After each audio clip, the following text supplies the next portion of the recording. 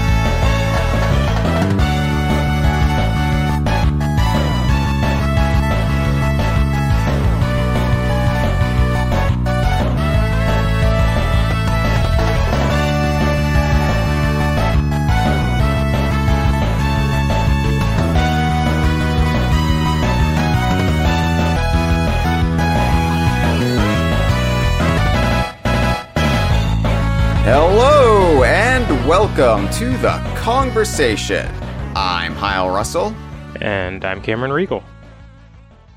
And Mario Kart Super Circuit, Cameron, came out on NSO, Nintendo Switch Online, February of this year, and I had the realization when they announced it and when it launched that, despite it being the second Mario Kart game featuring Rare's version of Donkey Kong, we've actually never done a Spotlight episode on Super Circuit. We just didn't bother for its 20th anniversary back in 2021, and that's not because of a distaste for the game or a disinterest. We just couldn't be bothered. Super Circuit still looms fairly large in DKU fandom, I would say, at least from my perspective. It's one that I think about quite a bit, or at least I think about some of the tracks in it quite a bit. But I think it's an easy title to, casually dismiss, I guess. Even unconsciously casually dismiss.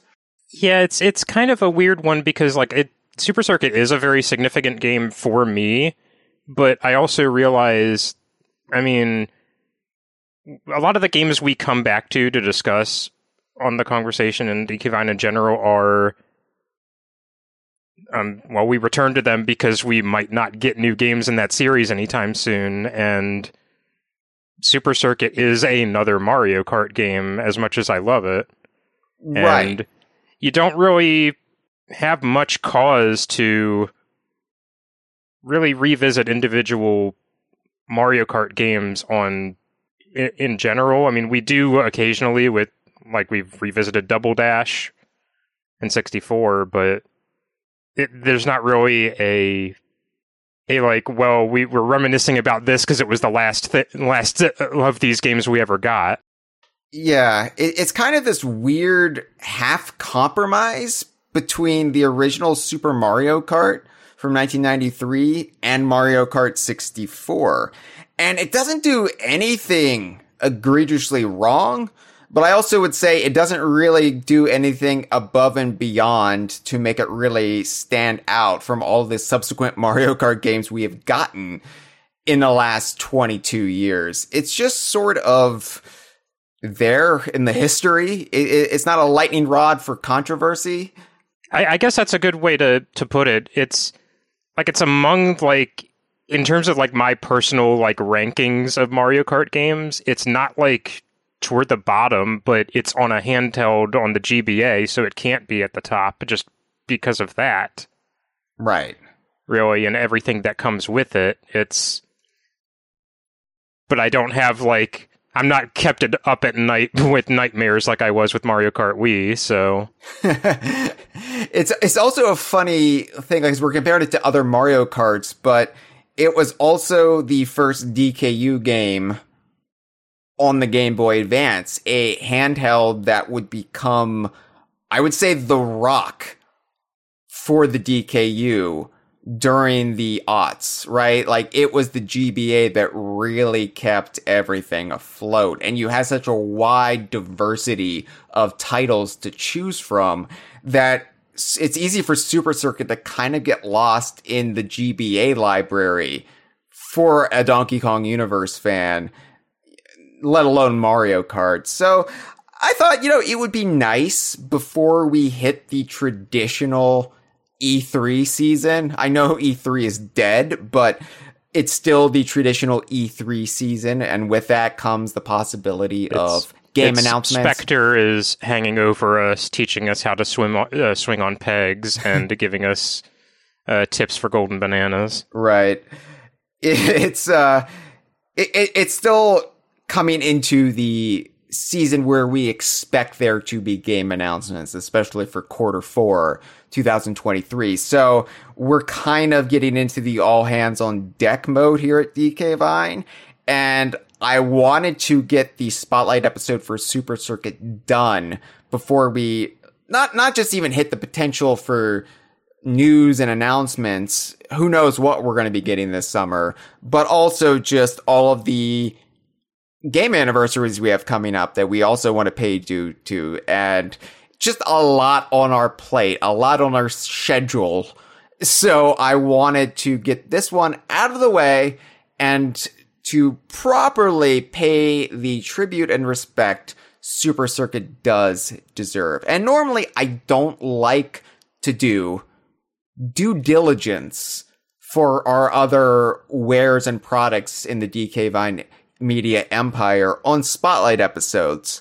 But because this is our first episode in June, I wanted to really quickly give a plug to our merchandise store, because right now at dkvine.com/merchandise, we have 3 new Pride shirts in our shop, and we're not actually taking any profits from these. We will be donating all of our normal proceeds garnered from these shirts to the Trevor Project.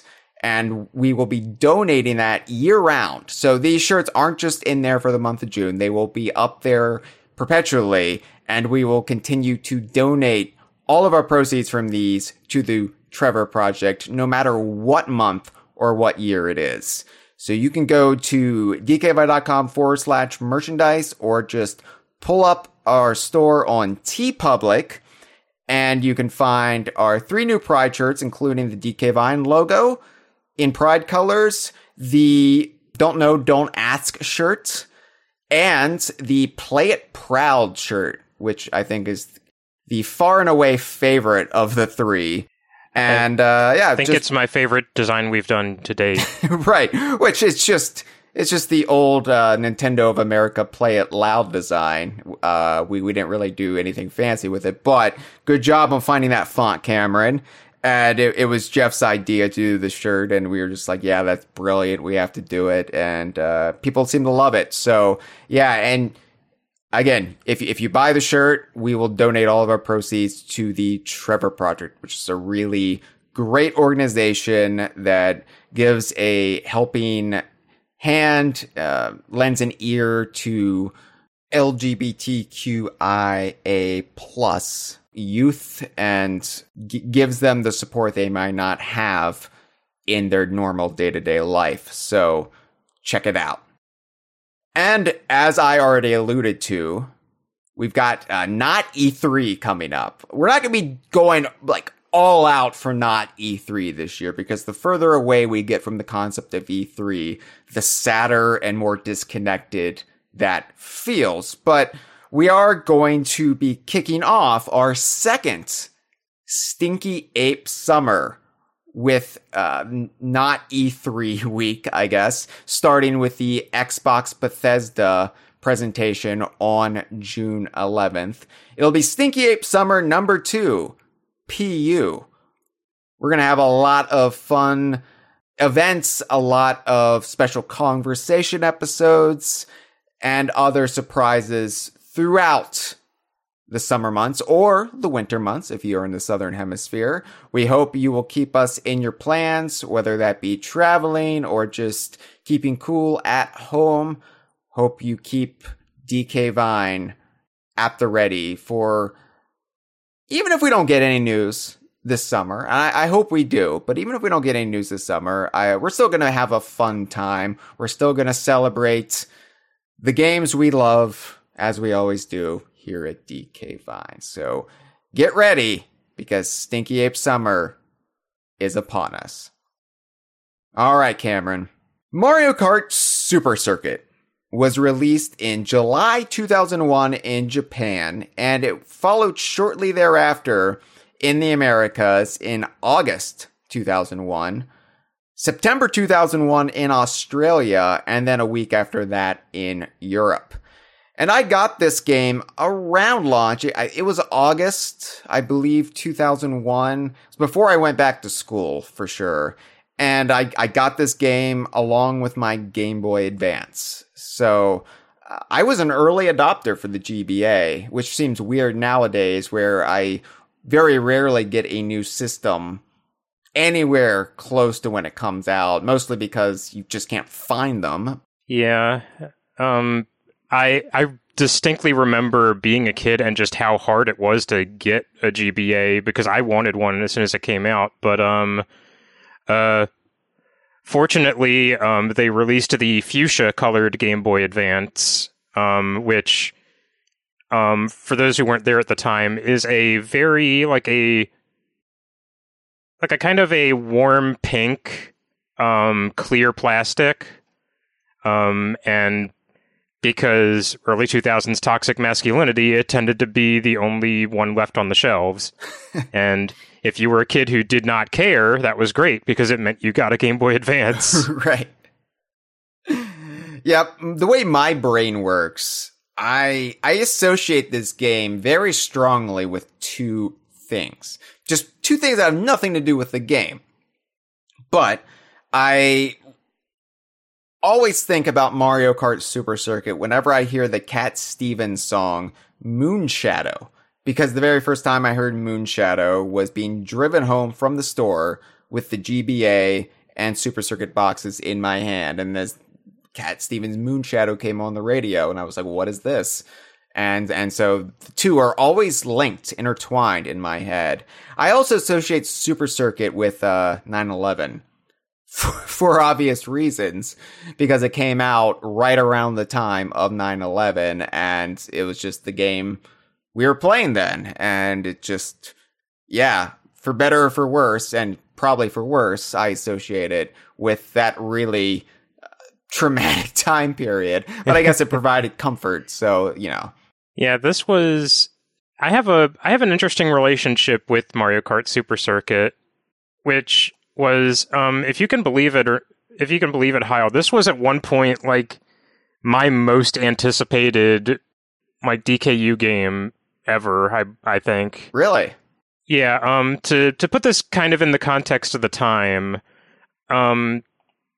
this was still very early on in the GBA's life, and also like hot off of its early promotion, where Nintendo was kind of, and as you would when you're marketing a new system, obviously the potential was there to start porting the Super Nintendo library to this thing and get new Super Nintendo style games. But a massive push, I think, was kind of in showing off, pushing the envelope of what the system to do, kind of marketing it as we aren't just going to deliver Super Nintendo style experiences. We're going to deliver N64 style experiences in the palm of your hand. And this is how, like this is how you saw previews of Grunty's Revenge. We're doing the same thing. There was a early demo of Yoshi's Story that never amounted to an actual game. Like, it was just a technical demo, but it had like the rotating 3D Yoshi's Island, and carried over the pre-rendered sprites from the N64 game. Just sort of kind of doing the same like magic that DKC did for the Super Nintendo, of this tiny, dim little tinny thing puffing out its chest. Or even Donkey Kong Land on the original GB, where it was just like, you shouldn't be able to do that. That's ridiculous. Why, but yeah. I mean, the GBA was such a little powerhouse, right? I think it's easy to forget, especially when Nintendo married a lot of its like early releases to, remakes of NES games and what have you. And I realize like some people who may not have been around at the time will like raise an eyebrow at calling the GBA a powerhouse. It can't be understated just how long the Game Boy, the original Game Boy family was around. Yeah. At this time, we were like I think everybody was kind of grasping at straws for something even a little bit more powerful than the Game Boy Color. Yeah. The Game Boy Color too. Like a lot of people didn't realize when the Game Boy Color launched that it was just effectively the original Game Boy with color added to it. Like, we were hoping for that next step forward. With that super letterboxed screen.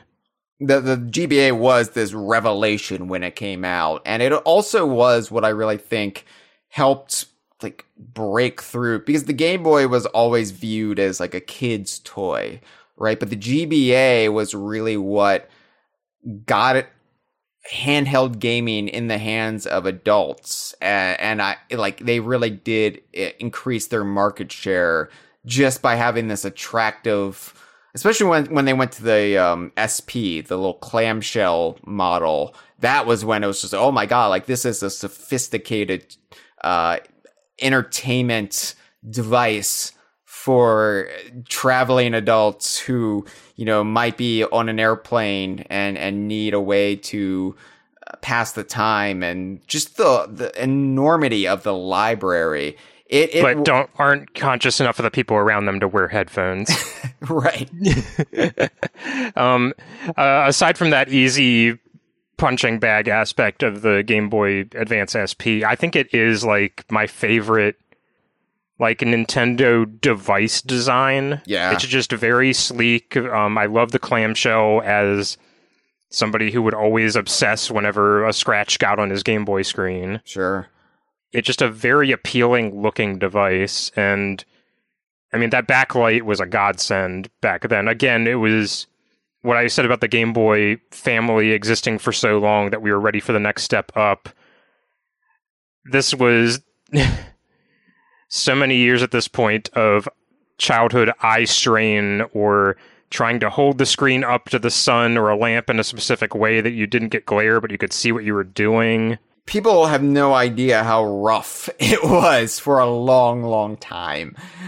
Even with the launch of this game, with the GBA, we didn't have the backlight, like the built-in backlight, until the SP a couple years later. Yeah, I say this not to like go full Cranky Kong mode, but just to like adequately contextualize, I think, how big a deal this game is when that might be lost to time, that context. Yeah.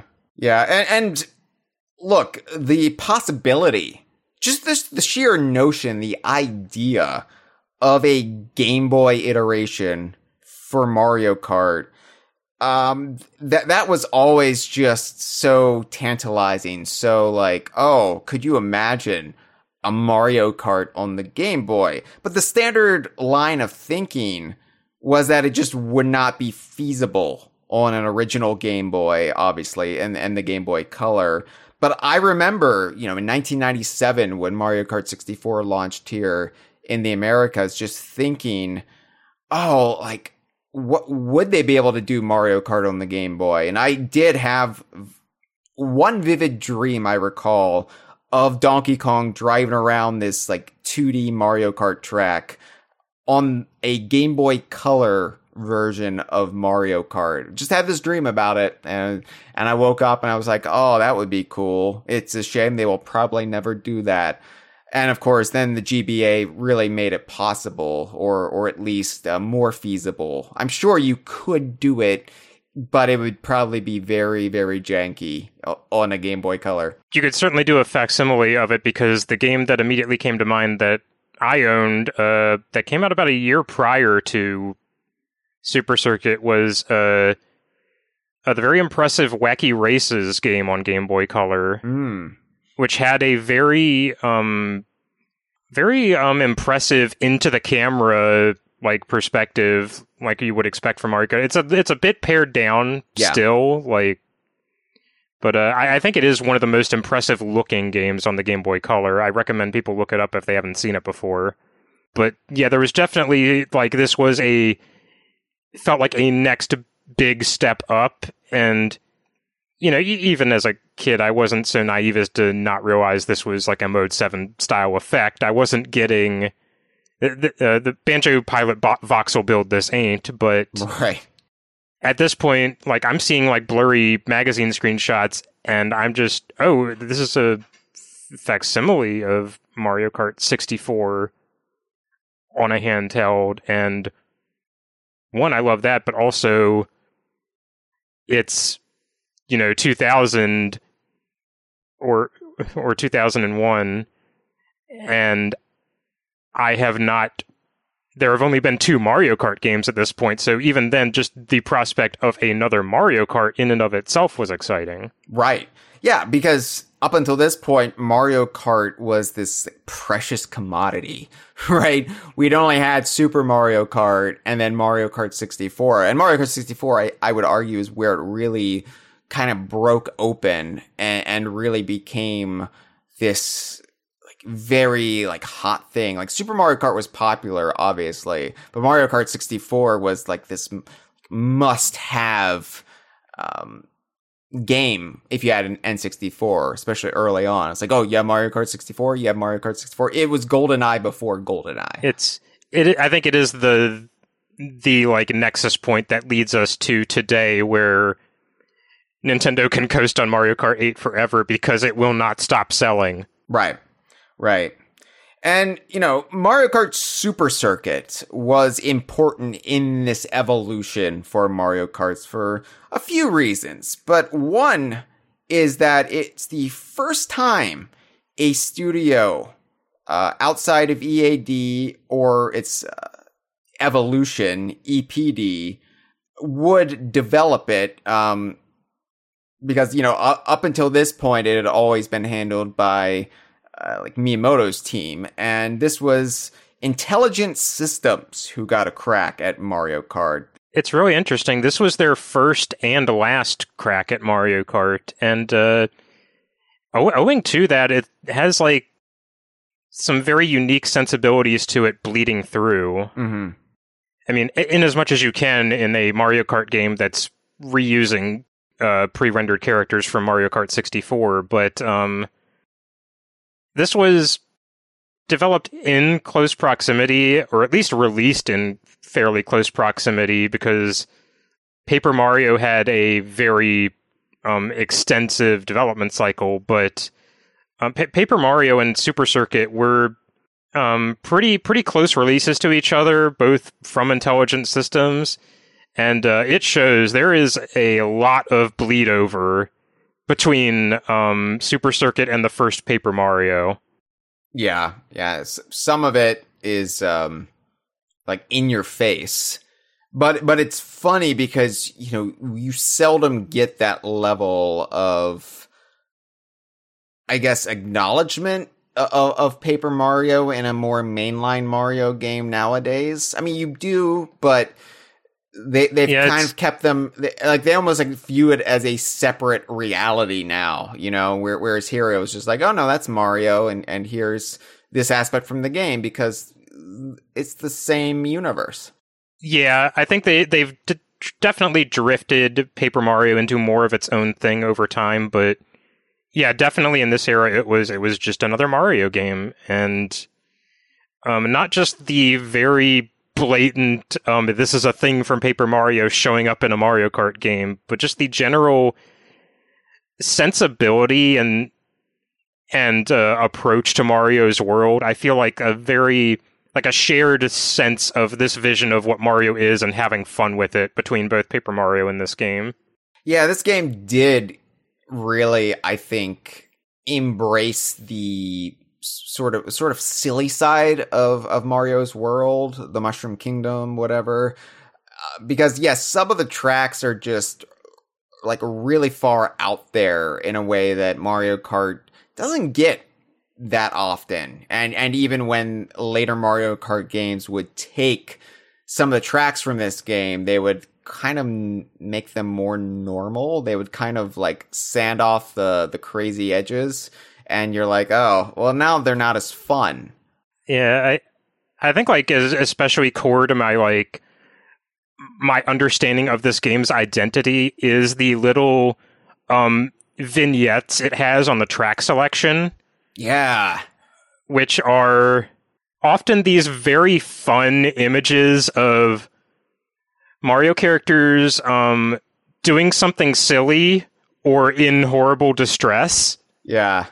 That's always charming to me when you feel like you have caught a Mario character in a candid moment. It's the same thing that I love in the illustrated concept art that's been circulated for the Mario movie. Would love to see actual like quality versions of these that aren't just shrunk down. You know, I would love to see if they had any like more higher quality pieces. Yeah, anywhere. I would love to know if these were done like pixel by pixel or shrunken down from like digital paintings, because even though they're meant to have parity with the pre-rendered again carried over assets from Mario Kart 64, they're so expressive and situational that they would have had to have been done by hand. The ones that sticks out in my mind is and I mean a lot of them really do, is the one for Lakeside Park, which just has molten falling rock hitting Wario in the head. Mm-hmm. Yeah. And just the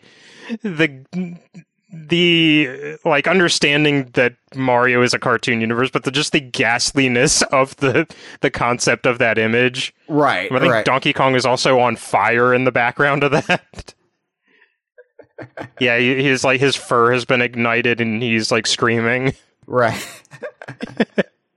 Yeah, I've like tried to blow these up as much as I can, you know, in Photoshop, and you can only get so many details, but you don't appreciate how great they are until you kind of isolate them from the game and kind of expand them to a larger size, if not quality, and you're like, oh wow, yeah, they really put a lot of thought in the staging of the characters here. Like each one is just bustling with personality, and it's that level of effort you rarely see in things like the icons for tracks in a racing game, just above and beyond, like almost every single one.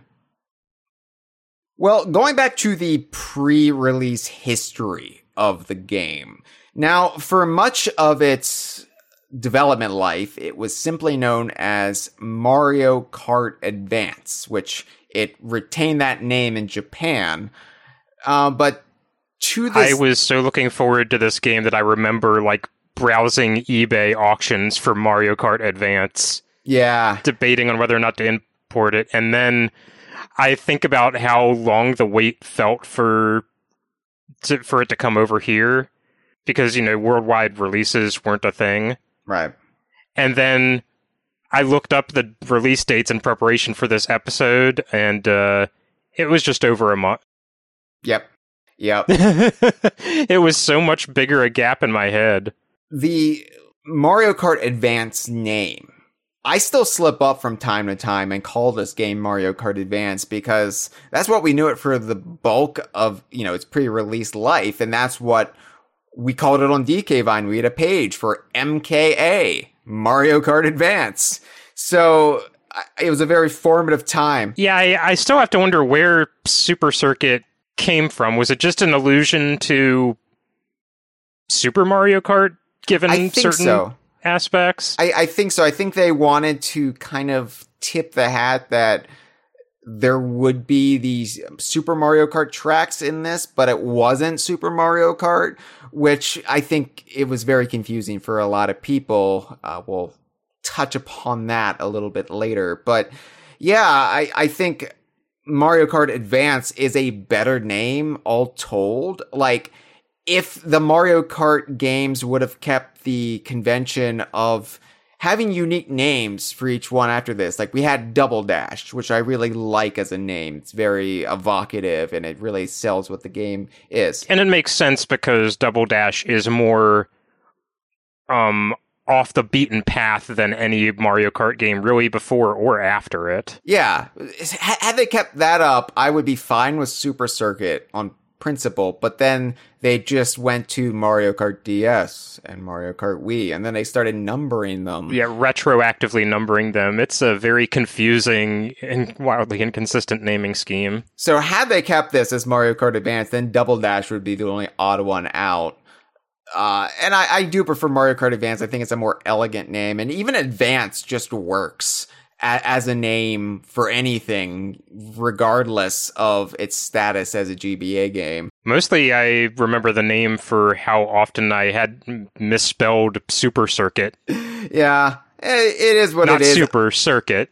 Super Circuit. It's the same thing I had to do with Mario Odyssey, where I had to remember how to spell Odyssey. At least it's not as bad as all the people who misspell thieves for Sea of Thieves.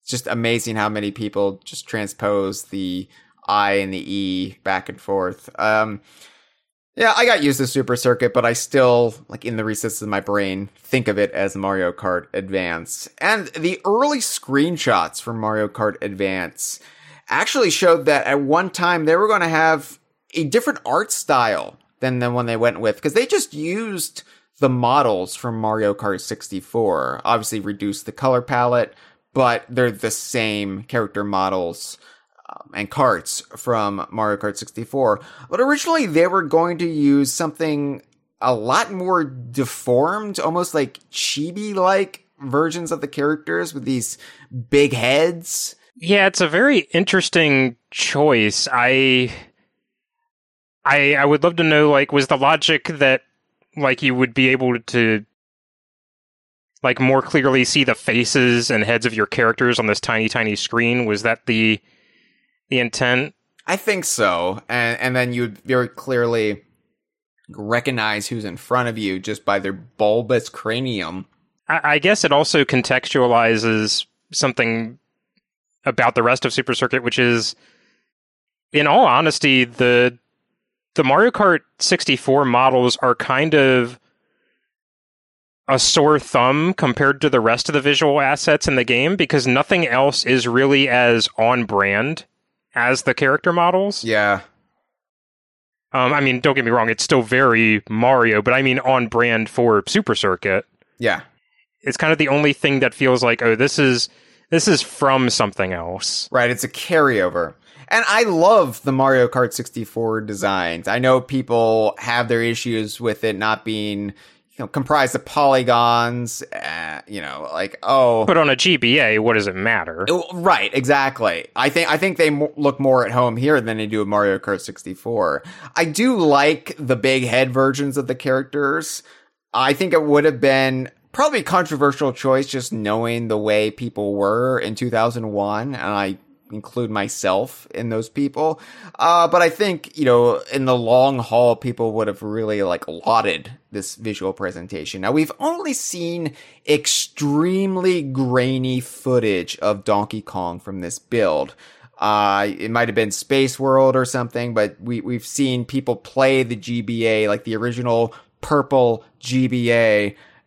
We've seen people... Just the fact that it was so hard to document any kind of pre-release game material in this era means that all we have is these very like Bigfoot in the woods archiving of everything, and it just makes it all feel that much more ethereal, like a dream that's half remembered. Yeah, and speaking of hard to decipher primates, the little bit we've seen of Donkey Kong in this build, it's mostly extends to his character profile on the side of the screen, where, you show the ranking. And originally they had all 8 drivers, not just the top 4. They had all 8 there.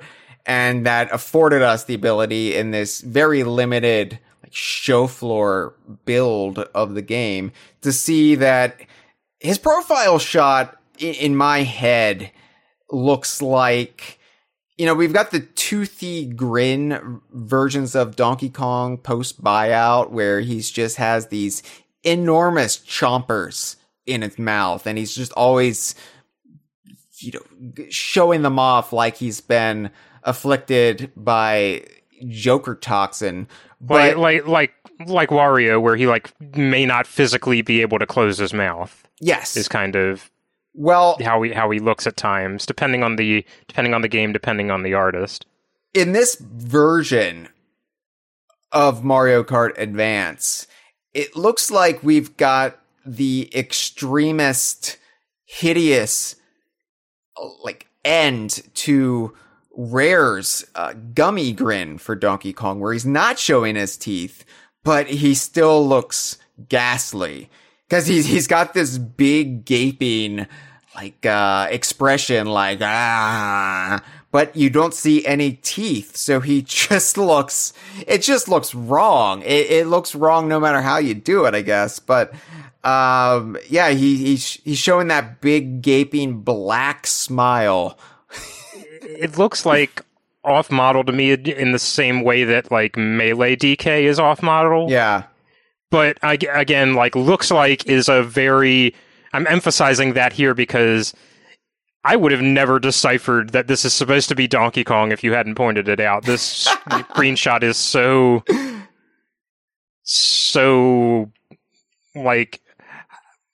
I would be more sure looking at photos of the Loch Ness Monster than I am this.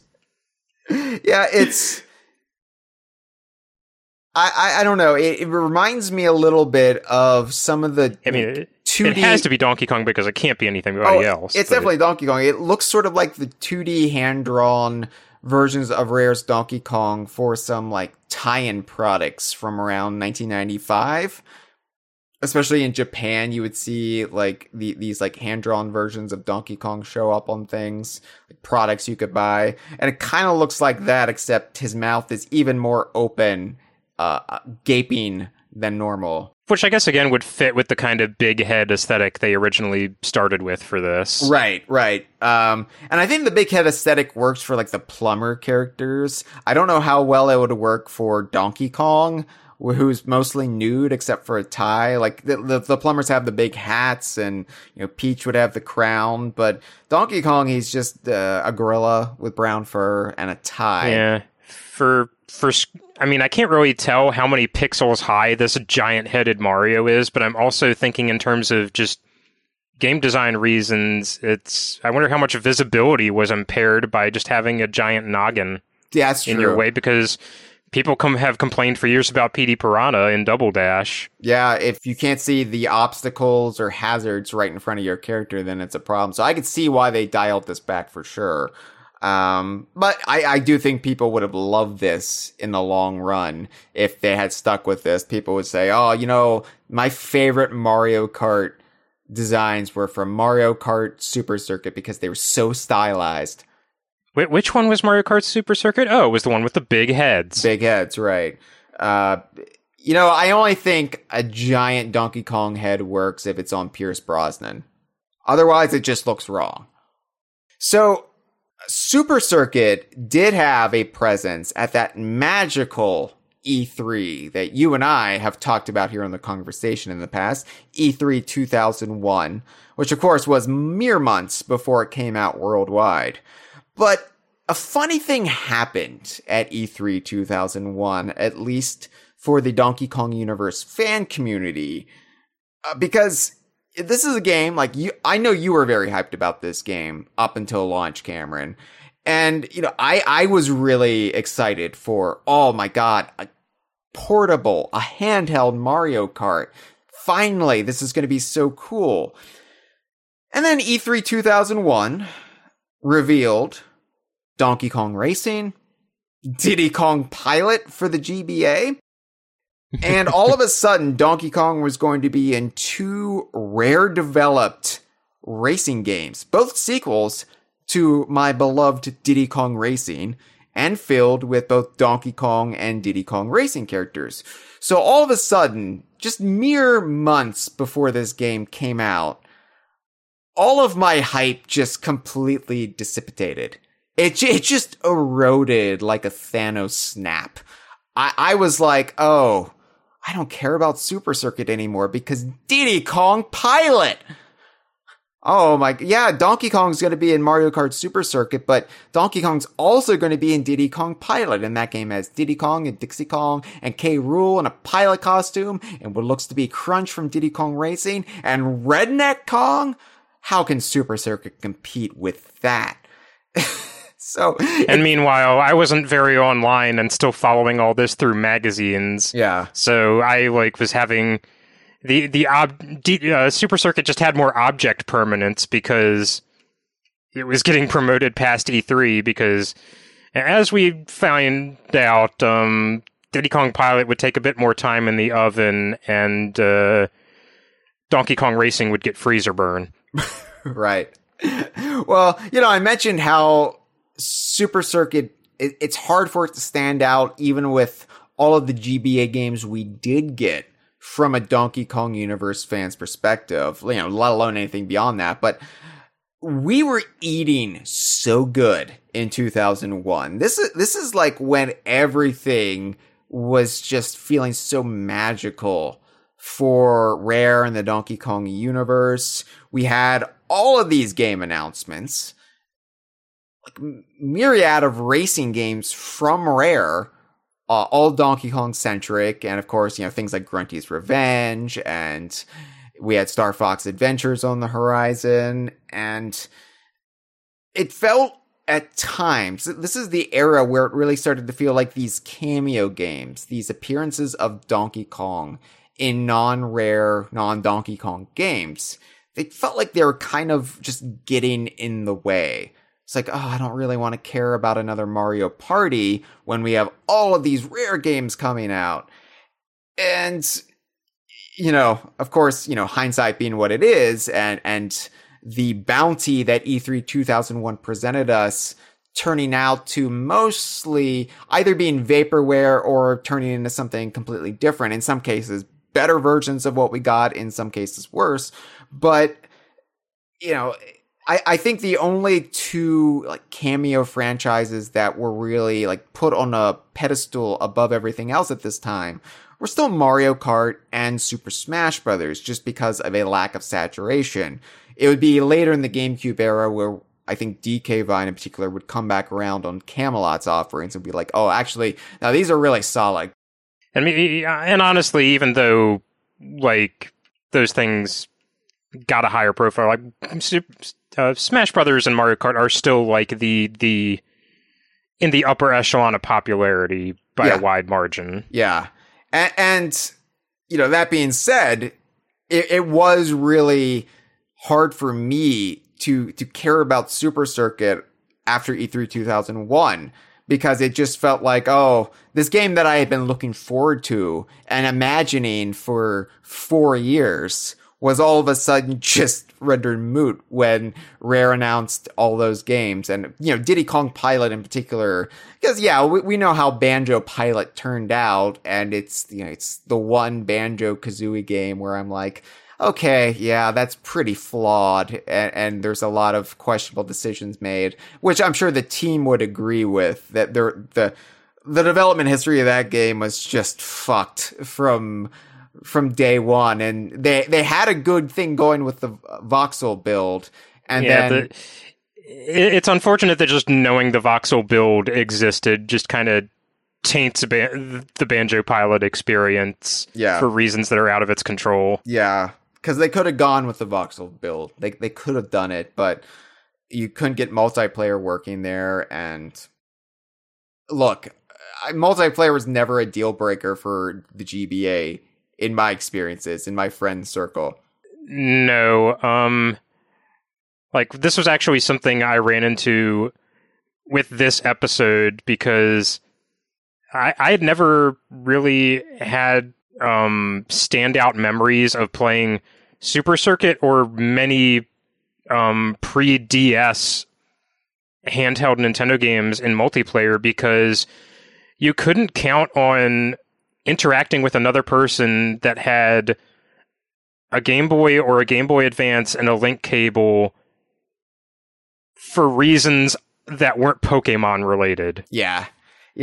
And this game did allow you to play with your friends, even if you only had one cartridge, but it would penalize you because you could only play, I think, from a small curated bunch of tracks, and you could only play as Yoshis. So like you couldn't even have access to the full game if you had one cartridge. So it was pretty much required, to really. And again, this was in the grasping at straws era of, I can get anything out of single cart link cable multiplayer. Yeah. Sign me the fuck up. Different world, we took the scraps we were given. But yeah, this is a weird game for me. For all the reasons I just stated, it was more of a slow burner. Especially once I realized that the initial promise of E3 2001 wasn't going to be fulfilled in the way that I thought it was.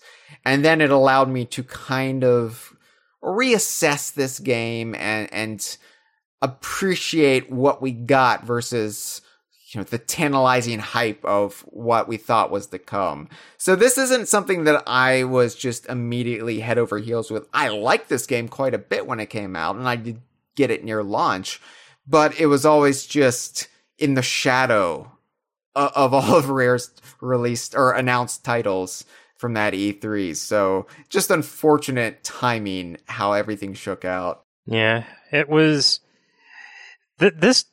In addition to being just this weird, being in this weird environment of the buyout is looming and we don't know it yet, Super Circuit kind of ended up being just in the timing of its release, this last hurrah for like the N64 identity of Mario and Donkey Kong. Yeah. Like this is the last game with Rare's pre-rendered DK. It's I think the last game with the Mario, like the standardized 64 look of the Mario cast. I think it's the last Mario Kart game where like Peach has her hair down, that sort of thing.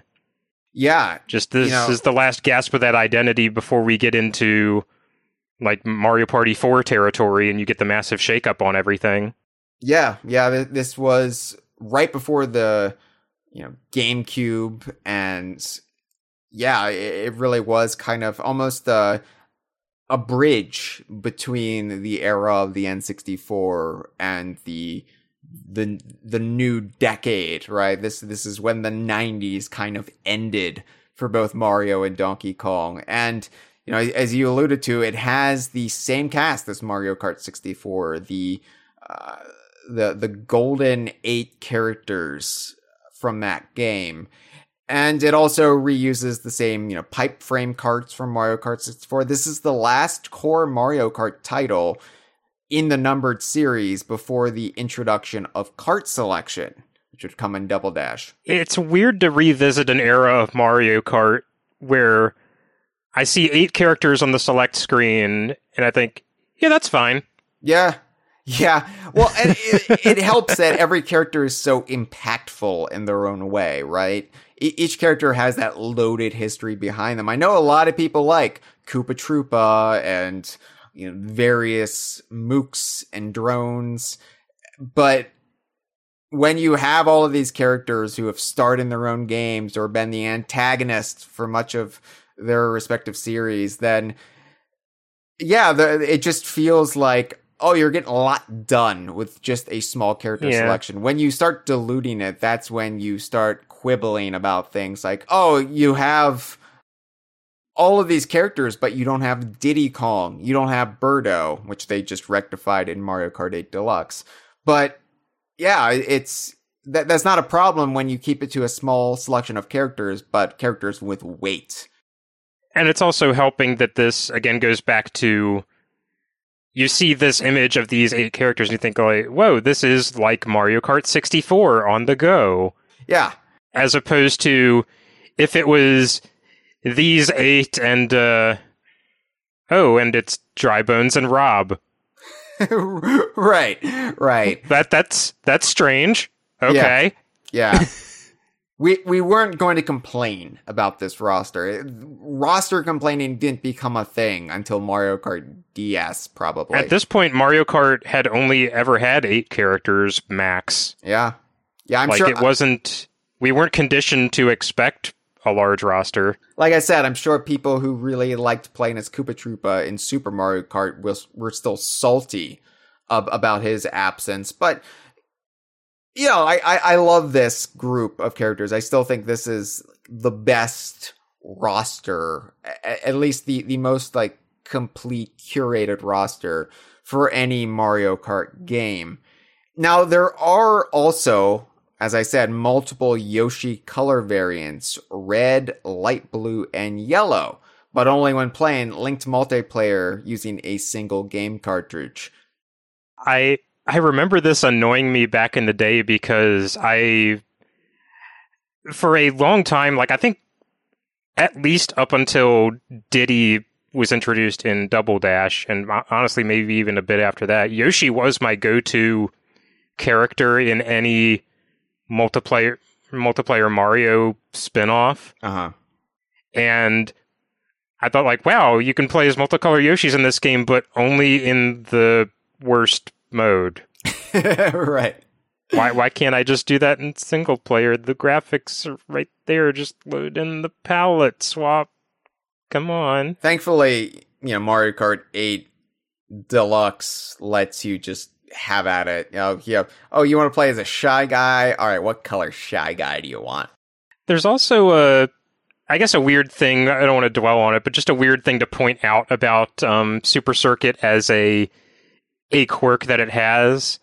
The voice clips in this game. The cast is carried over from Mario Kart 64, as are the voice clips, but the voice clips are from the Japanese version of Mario Kart 64, and I'm not sure why this is, but this was before a time where they like really codified that Charles Martin, like just really solidified the voice cast. Like Charles Martinet is just every hat-wearing plumber. Yeah. So you have like the Luigi's voice clips are very high. They're credited to, on Cutting Room Floor, Nintendo of France translator Julian Bartakoff. Wario is credited to Nintendo of Germany translator Thomas Spindler, which is why he has like a German, like a little bit of German flourish to his very, honestly on a GBA back in the day, this felt like some kind of like creepy pasta thing where Wario just sounds really deep and demonic if you were expecting Charles Martinet. And Toad and Peach also sound different. Yeah, this is, I think before, like you said, before they really started standardizing everything, it was still kind of the Wild West when it came to presentation, and, you know, they started working towards, you know, bringing everything into a more universal, worldwide cohesiveness in the N64 era, but they didn't really get there until the GameCube. Granted, like the one touch of that in the voice cast is Yoshi has his like now standard voice, instead of the sound effects. Yeah. Let's talk a little bit though about Donkey Kong, because we are the Kongversation. We are DK Vine. I want to talk a little bit about how Donkey Kong looks and sounds in this game, because, you know, it's worth pointing out that this is the last Mario Kart game to use Donkey Kong's carburetor voice, as we called it. It's the stock sound effect from Hollywood's sound libraries of a chimpanzee that Rare also used for Conga in Banjo-Kazooie. But this is the last time it's used in a Mario Kart game before he's got his, you know, usual grunts and growls. And but his appearance, I mean, it's the Mario Kart 64 model, but you very rarely see him from head on, unless, you know, you're finishing or you're like reversing or you're on the podium. He does have some like little extra frames of animation in this game for his like victory posturing, and I honestly cannot tell if they like if they were hand drawn over the renders, because they look a little bit, and I don't know if it's just because I'm conditioned as to what a Mario Kart 64 render looks like, but it's always jarring to see them move outside of like the normal expectation of what I know these sprites do. Yeah. So I have to wonder if they were like bespoke, done by hand for this game, or if they actually like were new pre-rendered frames, but they look a bit hand done to me. I honestly can't say for certain. Neither can I, and you would know more than I would, being the artist of the bunch. But the thing that always sticks out to me is that it looks like Donkey Kong is wearing lipstick when he opens his mouth. Right? Like, he's got ruby red lips, which I don't know if like they wanted to make his mouth stand out because you just have various shades of brown and it doesn't look like he has his mouth open. So to do that, to signify that, you know, because the toothy grin wasn't standardized at this point. Yeah, Nintendo read your mind and said like, oh, don't worry, Hyle, you won't have to worry about that ever again. We'll make sure you know what's in Donkey Kong's mouth. Yeah, but this is the only time they've really, like, accentuated his lips as, like, these luscious, pouty, full, vivacious things. And I know it sounds like I'm getting horny talking about Donkey Kong's lips. I'm just trying to describe them to you, and this is what they look like. Yeah, and I just think there's just a consequence of there's not enough screen real estate. You gotta accentuate things. And again, that's part of what makes me think maybe these may have been, like, done by hand. I could be wrong. I'm open to being wrong on that. I guess the added stress of having to collect coins on the tracks caused Donkey Kong to bite his lips, and they're just bleeding profusely. Granted, this mental image may be clouded a bit because, how, like me, you were playing this on a dim-ass screen in 2001. Right. Yeah, even on the Wii U had such a dim-ass presentation for, like, a lot of their virtual console stuff. But yeah, I just remember how, like, dreary this looked on the Wii U. Thankfully, it looks better on the Nintendo Switch Online. I have to give the Nintendo Switch Online work for the GBA games a lot of credit because they've struck a very good balance with the color presentation in these games where, like, they don't look this good if you throw them in, like, an emulator you find online. Everything is very washed out and, like, desaturated because everything at this point was built around you not being able to see what the hell you were doing. Yeah. I've never seen, like, color balance handled on Game Boy Advance games this well, where I feel like I can play these on a big screen and they don't feel intrinsically wrong to me. Some games fare better than others. Super Mario Advance still looks very washed out, but what can you do? That game just is very pale. But in general, I'm just super impressed with the NSO handling of Game Boy Advance games. I think it is, of the libraries of Nintendo systems they put up on the system, I feel like the GBA is the one where they've knocked it out of the park. Yeah, I'm really hoping we get more DKU titles on there soon. There's just so, but I would love to see the GBA remake trilogy of Donkey Kong Country on there. Speaking of washed out graphics, at least for the first one. But yeah, I want King of Swing on this so bad. Yeah. I want to see how it looks on Switch, and I want more people to play it. It's a very good game. I won't even bring up Rare's titles like It's Mr. Pants. I just brought it up. But let's talk a little bit, Cameron, about the gameplay for Super Circuit. So, out of the 14 items in Mario Kart 64, only 11 of them appear in Super Circuit. The Super Mushroom, the one where you could just spam the mushroom, the fake item box, and the string of bananas, the banana bunch, were all excluded from this game. And the lack of the banana bunch really makes me go boo. And I don't mean the ghost, because the ghost is included in the items for this game. Yeah, I'd never thought about it before, but when you actually list them all out like that, it occurs to me, the obvious reason is those are the items that would have chugged the hardware. Yeah. If they tried to put them in. Yeah.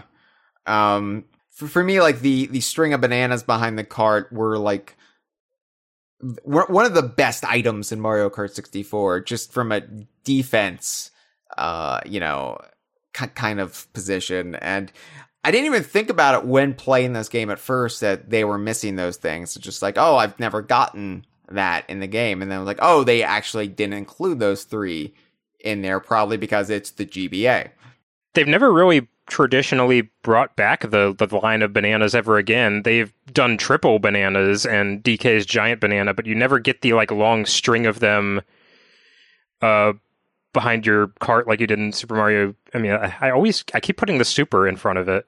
It's just you say Super Mario. Yeah. Mario Kart 64, the line of bananas always had this inherent comedic potential to them because you could just have somebody drive into the line of bananas and you'd hear like a very comedy sound effect just to let you know how badly you screwed up doing that. Yeah.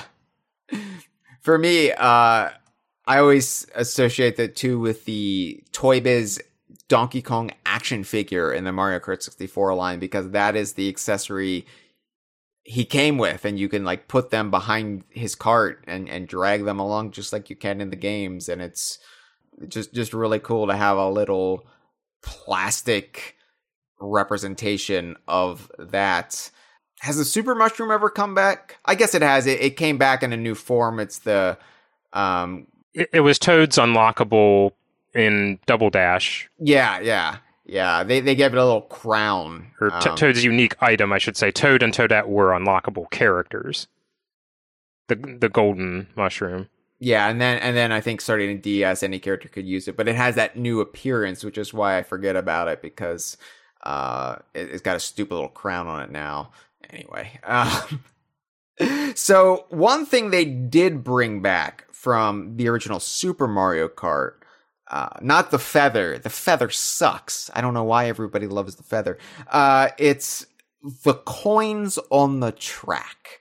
Now, in theory, having coins on the track that you collect to increase your speed should not be bothersome, because Diddy Kong Racing has a very similar thing with the bananas on the track, and you can collect up to 10 there and get up to a more top speed. It's very simple, easy, elegant.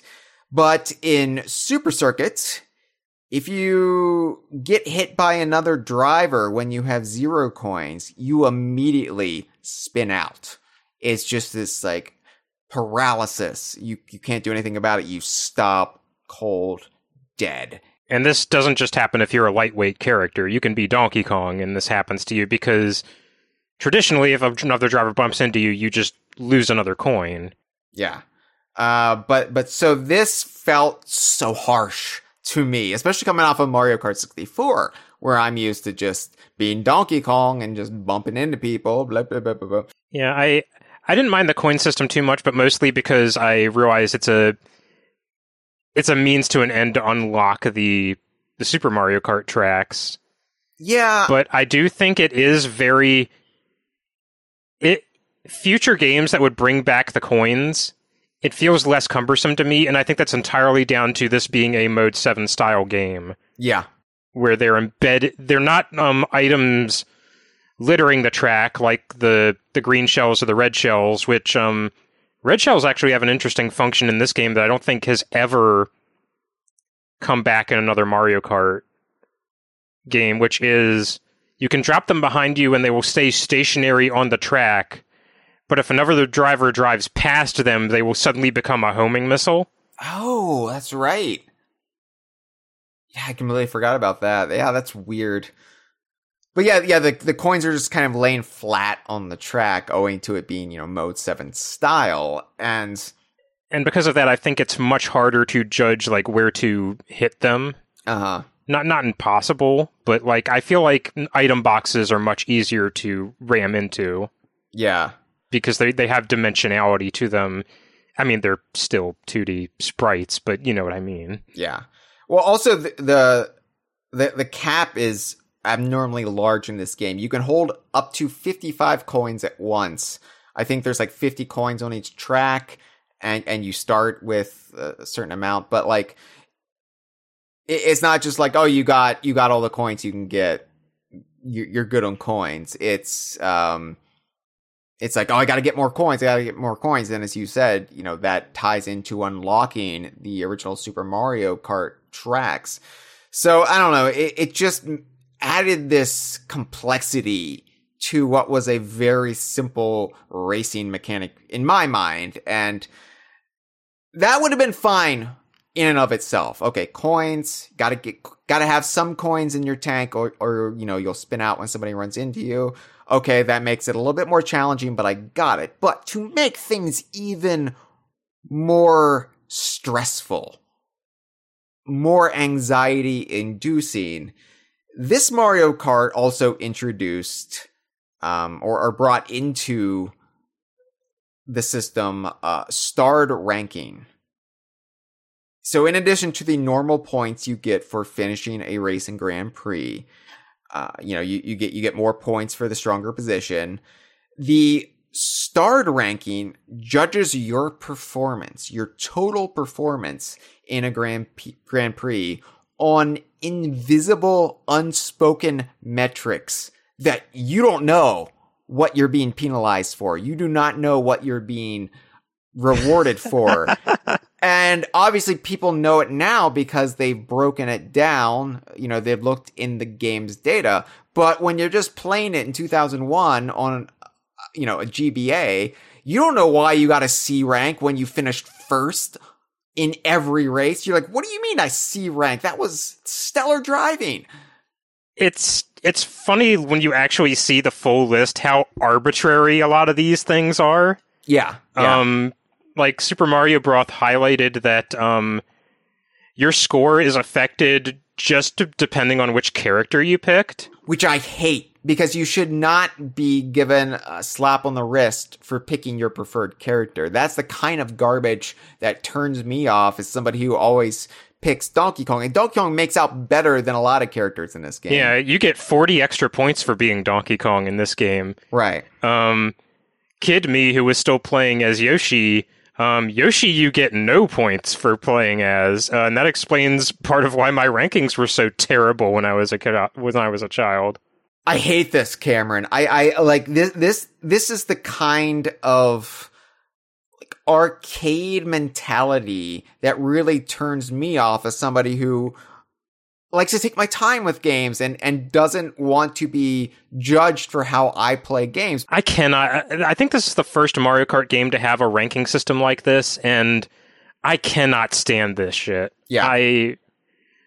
I'm not averse to games ranking your performance if it feels like it may not be my cup of tea always, but I'm okay with it if it feels like I have total agency over what I'm doing. Yeah.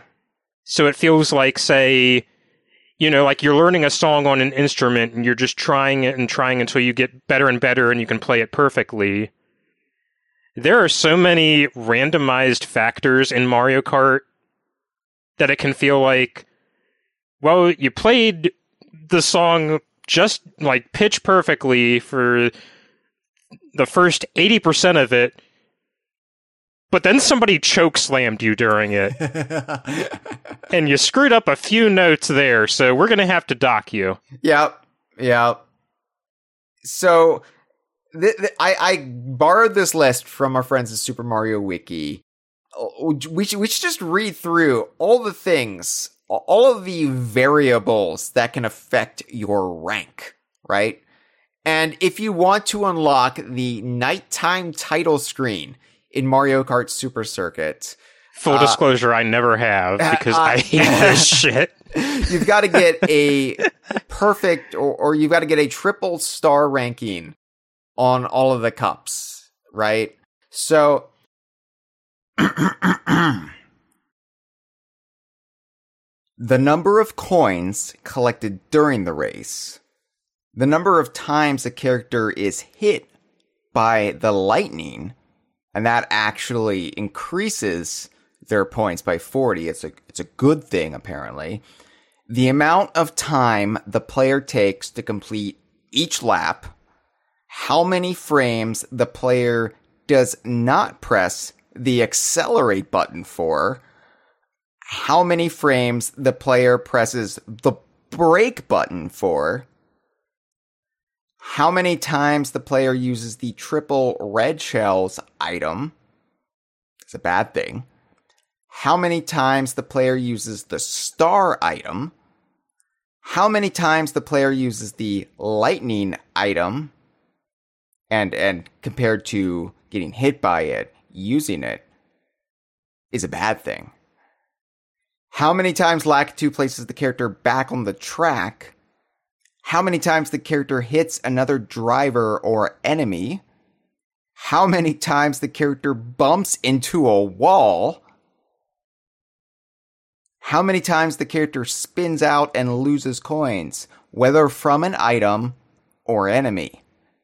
How many times the player has restarted the race. I mean, fair on that one. How many times the character performs a rocket start or a boost upon hitting the ground after being picked up by Lakitu. And that's actually a bad thing. You're punished for doing a rocket start or doing a boost. And I'm like, isn't that showing you know how to play the game? But no, it's a bad thing. Bad Super Circuit player. How many times the character passes through an item box while an item already occupies the item slot. Holding an item behind the character or having triple green shells or triple red shells circle the character does not count. And I don't know. This is actually a good thing. Increases your points by 15. I don't know why. How many animation frames the character spends on an off-road section of the track. Some courses are marked as containing no off-road sections, such as the Bowser Castle courses and, strangely, Mario Circuit 2 and Choco Island 2. These courses instead increment this value each time a character hits a wall. In Choco Island 2, the mud pool in the middle of the course still counts as an off-road section. And yes, that decreases your points, but only by 0.25. So get a little muddy, it's not the end of the world. The engine class selected, which just awards you actually more skill points the lower the engine class is, which I always assumed 50cc was easier to play. Whatever. There's a unique value that varies for each course in the game. Certain courses award skill points equal to that course's track value. I'm really getting lost here. And then we have which character the player selects to play as. This value is seemingly connected to how difficult the character is to use in a race based on their stats. A variable amount of skill points is awarded at the end of each race based on which character the player had selected. And so playing as Bowser nets you the most points at 45. Playing as our boy Donkey Kong awards you 40 points, so not bad for the DK fans. Playing as Mario or Luigi awards you 30 skill points. Playing as Peach or Toad only awards you 10. And playing as Yoshi, Cameron's preferred favorite back in the day, awards you a whopping 0 skill points. Yoshi's bad. Mario Kart Super Circuit hates Yoshi and his many, many fans. Oh, I hate this kind of stuff, especially because the game doesn't communicate any of this to you. You're supposed to just figure it out, and This is Yoshi's start of darkness for his tax evasion. At least Mario Kart Tour, which is built around getting points, is a very transparent system, and the whole game revolves around it. You know what to do. Yeah, you literally have your score on screen the entire time. And you know what to do. You know how to up it. You know how to increase it. Your mind is built around that. And you get little descriptors for everything you do that increases it, letting you know what you did. Yes, and you successfully hit somebody with an item, you went off a ramp, you glided for a certain amount of time. Yeah. Even finishing first, while it nets you more points, isn't completely essential in Mario Kart Tour, because it's just all about accumulating points wherever you can. The way it's done, you can make up differences very easily in Mario Kart Tour. Yeah, the way Super Circuit does it just makes me feel like the game is always judging me and shaming me. And in 2001, in particular, that made it very hard to enjoy. Oh, I got first place in every lap. I got the gold trophy. I got a C rank. And you just kind of have to just shrug it off. But you're like, oh, apparently I'm terrible at this. Great. But at least for how arduous and annoying this is, I'm glad the only thing it unlocks of significance is the title screen. Yeah, that's true. That's true. They could have put a lot more behind this metaphorical paywall, and they didn't. Looking in Mario Kart Wii's direction. Oh, God. Well, aside from how harsh the game judges you driving around them, I think the tracks are the most interesting part of Mario Kart Super Circuit. Now, they're all 2D in the style of Super Mario Kart, albeit obviously not using actual Mode 7 capabilities. It does still play a lot like Super Mario Kart. And it has 5 cups instead of Mario Kart 64's 4, and 20 normal tracks instead of 16. It introduces the Thunder Cup between the Flower and Star Cup, and of course retains the Special Cup for the end. And I don't want to discuss every single track, because we're not going to have a lot to talk about for some of them. You don't want to talk about Bowser's Castle 4 times? Oh, well, there's so many variations between Bowser Castle 1, Bowser Castle 2, Bowser Castle 3, and Bowser Castle 4. Not even bringing in Bowser's Castle Super Circuit, Bowser's Castle Double Dash. Yeah, which is really fun in Mario Kart Tour when they bring back like every iteration of Bowser's Castle, and you're just, oh God. Which one is this again? Yeah. So I don't want to do that. And a lot of these are pretty bare bones. It is Super Mario Kart style, so you can't have a lot of added depth to the tracks. That said, massive feather in its cap this has over Super Mario Kart.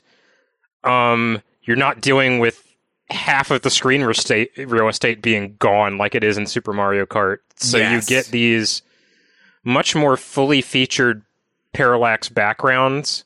Yeah. Which they're still 2D, but they have some fun like depth of field stuff going on, but also I just really like the aesthetic of them. They are very, for being a game that uses pre-rendered sprites, they're very, very illustrative is the word I would use. Yeah. And like I said, the tracks in Super Circuit really stand out in my mind, which is impressive considering they're not the most exciting Mario Kart tracks, but just visually they're impactful. They really give you a sense of place and presence. And that goes a long way towards lodging into my brain, right? Like, I was excited when I'm always excited when they bring back a Super Circuit track in a more modern day Mario Kart game, and oftentimes I'm disappointed with what they do with them, but that's I think a case by case basis. So I did curate, I think, some of the more noteworthy tracks in my mind that I would like to discuss briefly, bit by bit. If you have a track, Cameron, that you would like to point out that I don't bring up, feel free. But let's start with the first track from the Mushroom Cup. The inaugural track of the game is the Peach Circuit. And the only reason I bring up Peach Circuit, it's a pretty basic, bog standard Mario Kart track in the style like Luigi Raceway and what have you. But it's got Peach's castle in the background. And this is the very first time I ever had to just shrug my shoulders and say, I guess this is a different castle than the one from Super Mario 64, because its placement makes no sense when factoring in that game or Royal Raceway from Mario Kart 64 or any subsequent appearance. I was just like, this is a different castle. She has more than one. It's funny you say that, Hyle, because this is specifically the version of Peach's Castle from Paper Mario. Oh, well, there you go. Or at least very clearly intended to be. It just a bit more rounded off than it was in Paper Mario, because obviously in 64. Yeah. But you can tell from like the sort of wavy pattern on the top and the way that I love this shape language for Peach's Castle whenever they do this, where it's like tapered at the bottom and bows outward. So that things are like a little bit wonky as the towers expand. Yeah, I really like the way this looks in the background here. It's enormous in the background. You know, they obviously had to make it appear bigger than it normally does, but yeah, it's and the washed out colors like actually aid in making it look like even bigger, because it looks like it must be very far away. Yeah. Actually, they just brought this version of Peach Circuit into Mario Kart Tour this past week. They did, and I so far in my limited experience pretty impressed with what they did with it, just because they really have played around with it's always fun when they bring a Super Circuit track back and play with depth in a way that the GBA couldn't. Right. This is a very, very up and down revision on Peach Circuit.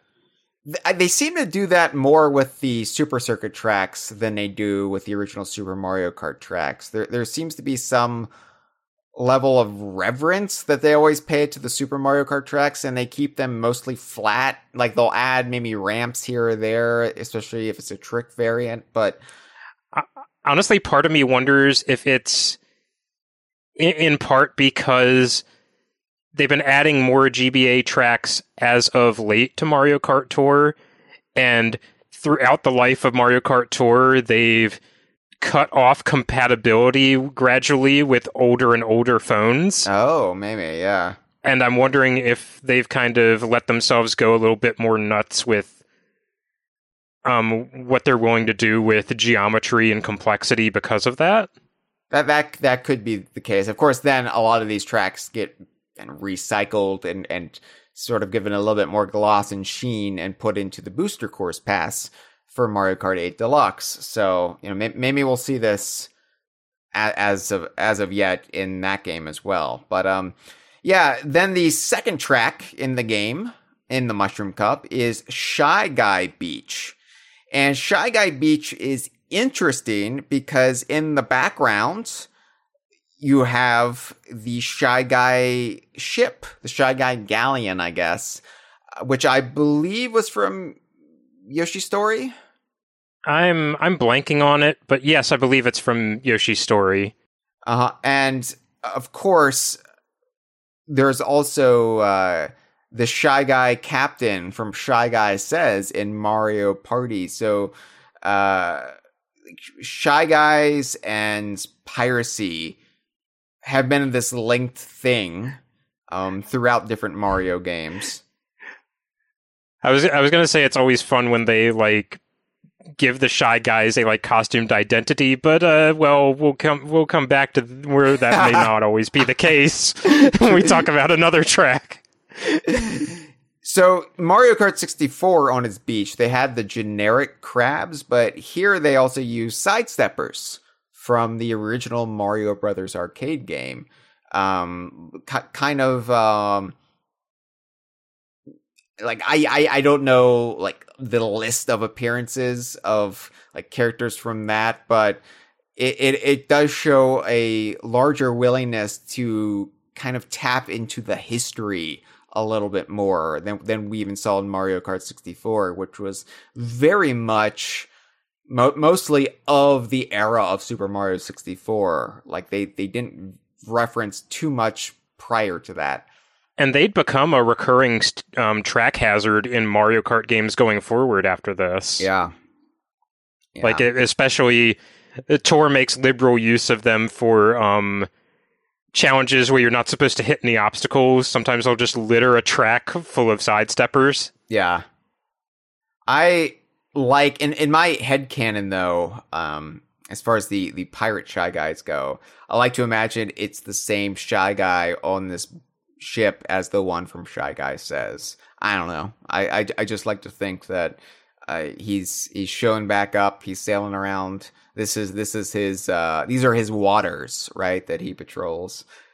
But yeah, just a cool little visual flourish that I appreciate. Like, they really did go above and beyond in making these tracks feel lived in a way that even Mario Kart 64 didn't really do. And granted, it's not just decoration in this level either. They cannonballs rain down this track. Yeah. Being fired from the ship, which is it's a pretty surprisingly elaborate thing for a GBA game to do. And that really helps add that sense of 3D, right? Like, this is not a genuine 3D game, but to have background elements firing on you, it really does make it feel like an actual place. Yeah, the context actually matters. This isn't just, well, you're not. It's more than just a painted room that you're in. Yes, exactly. And I think that level of depth really pays off later. This is, I think, the first Mario Kart game that feels like it's a real world and not just set pieces designed for you to trek through.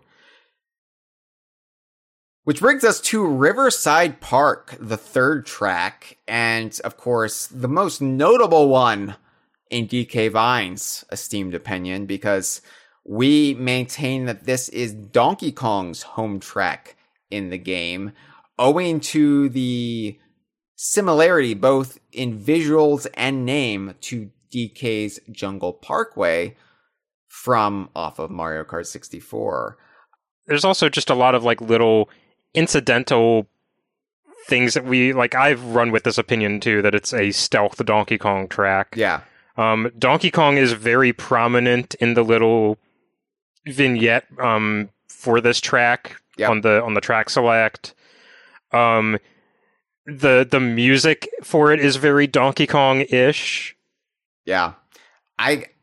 There are people who are always surprised, because we brought this up when they added Riverside Park to Mario Kart Tour and Mario Kart 8 Deluxe. Just what do you mean it's a Donkey Kong track? It doesn't say Donkey Kong on it. You're full of shit, DK Vine. I'm like, and granted, the paint over it gets in Tour and Mario Kart 8 is a bit less naturalistic than this looks, where because this is again a more illustrative, natural looking background, it skews a bit more mentally aligning with what Donkey Kong stuff looks like to me in the GBA game. Yeah, specifically, Donkey Kong Country, but even Paion's games, King of Swing, and it does look like it could just be somewhere deep in the Congo jungle, and in my headcanon at least, and Dustin and I talked about this on our recent conversation about the Congo jungle, but I think Riverside Park is just the park, like a kind of a state park or a national park on Donkey Kong Island, and you just come there and relax. And it seems like this is the sectioned off area of Donkey Kong Island. Or okay, you can play around here. You are not developing anywhere else. Right. But yeah, back just along the banks of the Congo River. So I think one of the most famous tracks from Super Circuit is the third track of the Flower Cup, and that is Cheese Land. And Cheese Land does show up in Mario Kart 8. They brought it back in Mario Kart 8. But in your opinion, and in my opinion, they ruined what makes Cheese Land so special in Super Circuit. I I made sure we were going to bring up Cheeseland on this episode because I wanted to complain about this. I think Cheeseland might be the most visually striking course in Super Circuit, especially if you're not expecting it to be there. Yeah. It's a very bold yellow and super saturated blue track with cheese on the ground, blue in the sky, like a surreal looking planet in the sky. I don't know if this is supposed to be like you're on the moon. Oh yeah. And it's made of cheese contextually in the original. That's kind of the read I always had on it. Definitely. You might be looking at Earth. I always took this to be the moon of the mushroom world, and it's literally made of cheese because the mushroom world is wacky. And like, yeah, the whole like, I don't know, wives' tale or like mythology that the moon is made of green cheese. I don't even know where that came from, but it's just a cool look. It's the like melty cheese like towers and things. It's like a very it's like a very blown out like Dali painting with a bunch of little mousers running around. Yes, the little mousers from the Yoshi games, which also gone in Mario Kart 8's version of it. Right. Yeah, a Mario Kart 8 version of it just sets it in a desert or like a canyon. Yeah, I'm not even... It's hard to tell if it's meant to literally be cheese in Mario Kart 8's version because everything just looks kind of dirty and desaturated. Yeah. It's also during the daytime. It's not at night with this like bright neon sky. And so you lose that sci-fi. It's very terrestrial aesthetic. As well. Yeah. And here it's the moon and it's made of cheese, which I think fits so well with some of the other like food-based imagery we've seen in these Mario games, like, you know, chocolate mountains and like enormous cakes that you can run around on, and Cheeseland. Why not? And that really, just a stroke of genius. And this is why like Super Circuit, especially in its tracks, really punches above its weight. Just selling you on this, and your brain kind of fills in the gaps. And these are very simple, basic tracks, but they really pop in your imagination. And that's really what makes a good game a great game. And I know we said like I did it too. Mario Kart Super Circuit. This is why Mario Kart Advance would have been a superior title. This would be Mario Kart 3. It doesn't do anything egregiously wrong, but it doesn't do anything really great. But I think what it does actually do really great is just track presentation. And that's really where it counts. Yeah, and I don't want to dislike this just because it's different, because anything I can levy against Mario Kart 8, I do think it is a gorgeous-looking Mario Kart, and I do generally, for the most part, love when Mario Kart reinvents a track for the modern era. But it can be hit or miss sometimes, and this along with N64 Rainbow Road in Mario Kart 8, I think are the biggest misses for me. Yeah. For me, it's hard when you reimagine a track to specifically tap into not just the original aesthetic, but where you were as a individual at that time of your life, and how you might have read it compared to how somebody else might have read it. It's just impossible to do it justice for anybody. And usually I'm okay with it. But Cheeseland, 0 out of 10. Just they botched what made it so special. So I think the next track we need to discuss in tandem with the track immediately after it. It's the first two tracks of the Thunder Cup. And what makes this special is something that would really start being embraced in Mario Kart Double Dash. This implied interconnectivity between tracks, and really making you feel like there is a cohesive world uniting these tracks together. Of course, Double Dash would do it, but, you know, several tracks you could see landmarks from other tracks in the background, right? Like DK Mountain you can spot from Baby Park and Dino Dino Jungle. This one's interesting because it's not only... I feel like maybe we haven't really seen this in another Mario Kart game, but it's not only a shared world between two tracks, but continuity between two tracks. Yeah. And, you know, me as the rare baby, as the person who lives for this kind of stuff, this is actually the part of Super Circuit that made me giddy. Giddy as Diddy. I saw this and I was like, oh my God, this is so cool. And I think it really shows what bringing in like a fresh set of developers into a franchise like Mario Kart can do for it. Having intelligent systems come in and do this, like, so what we're talking about is Luigi Circuit, the first track of the Thunder Cup. It takes place at a small airport that Luigi apparently owns because, you know, why not? And this is also notable because it's raining. It's raining in this track. First off, I love that it's Luigi's course, so of course there's a heavy downpour. This is like I feel like beginning, at least like fully in swing by Luigi's Mansion, is Luigi is the character who gets shit on in universe. He's the Charlie Brown. He's the Charlie Brown of the Mario cast. Right.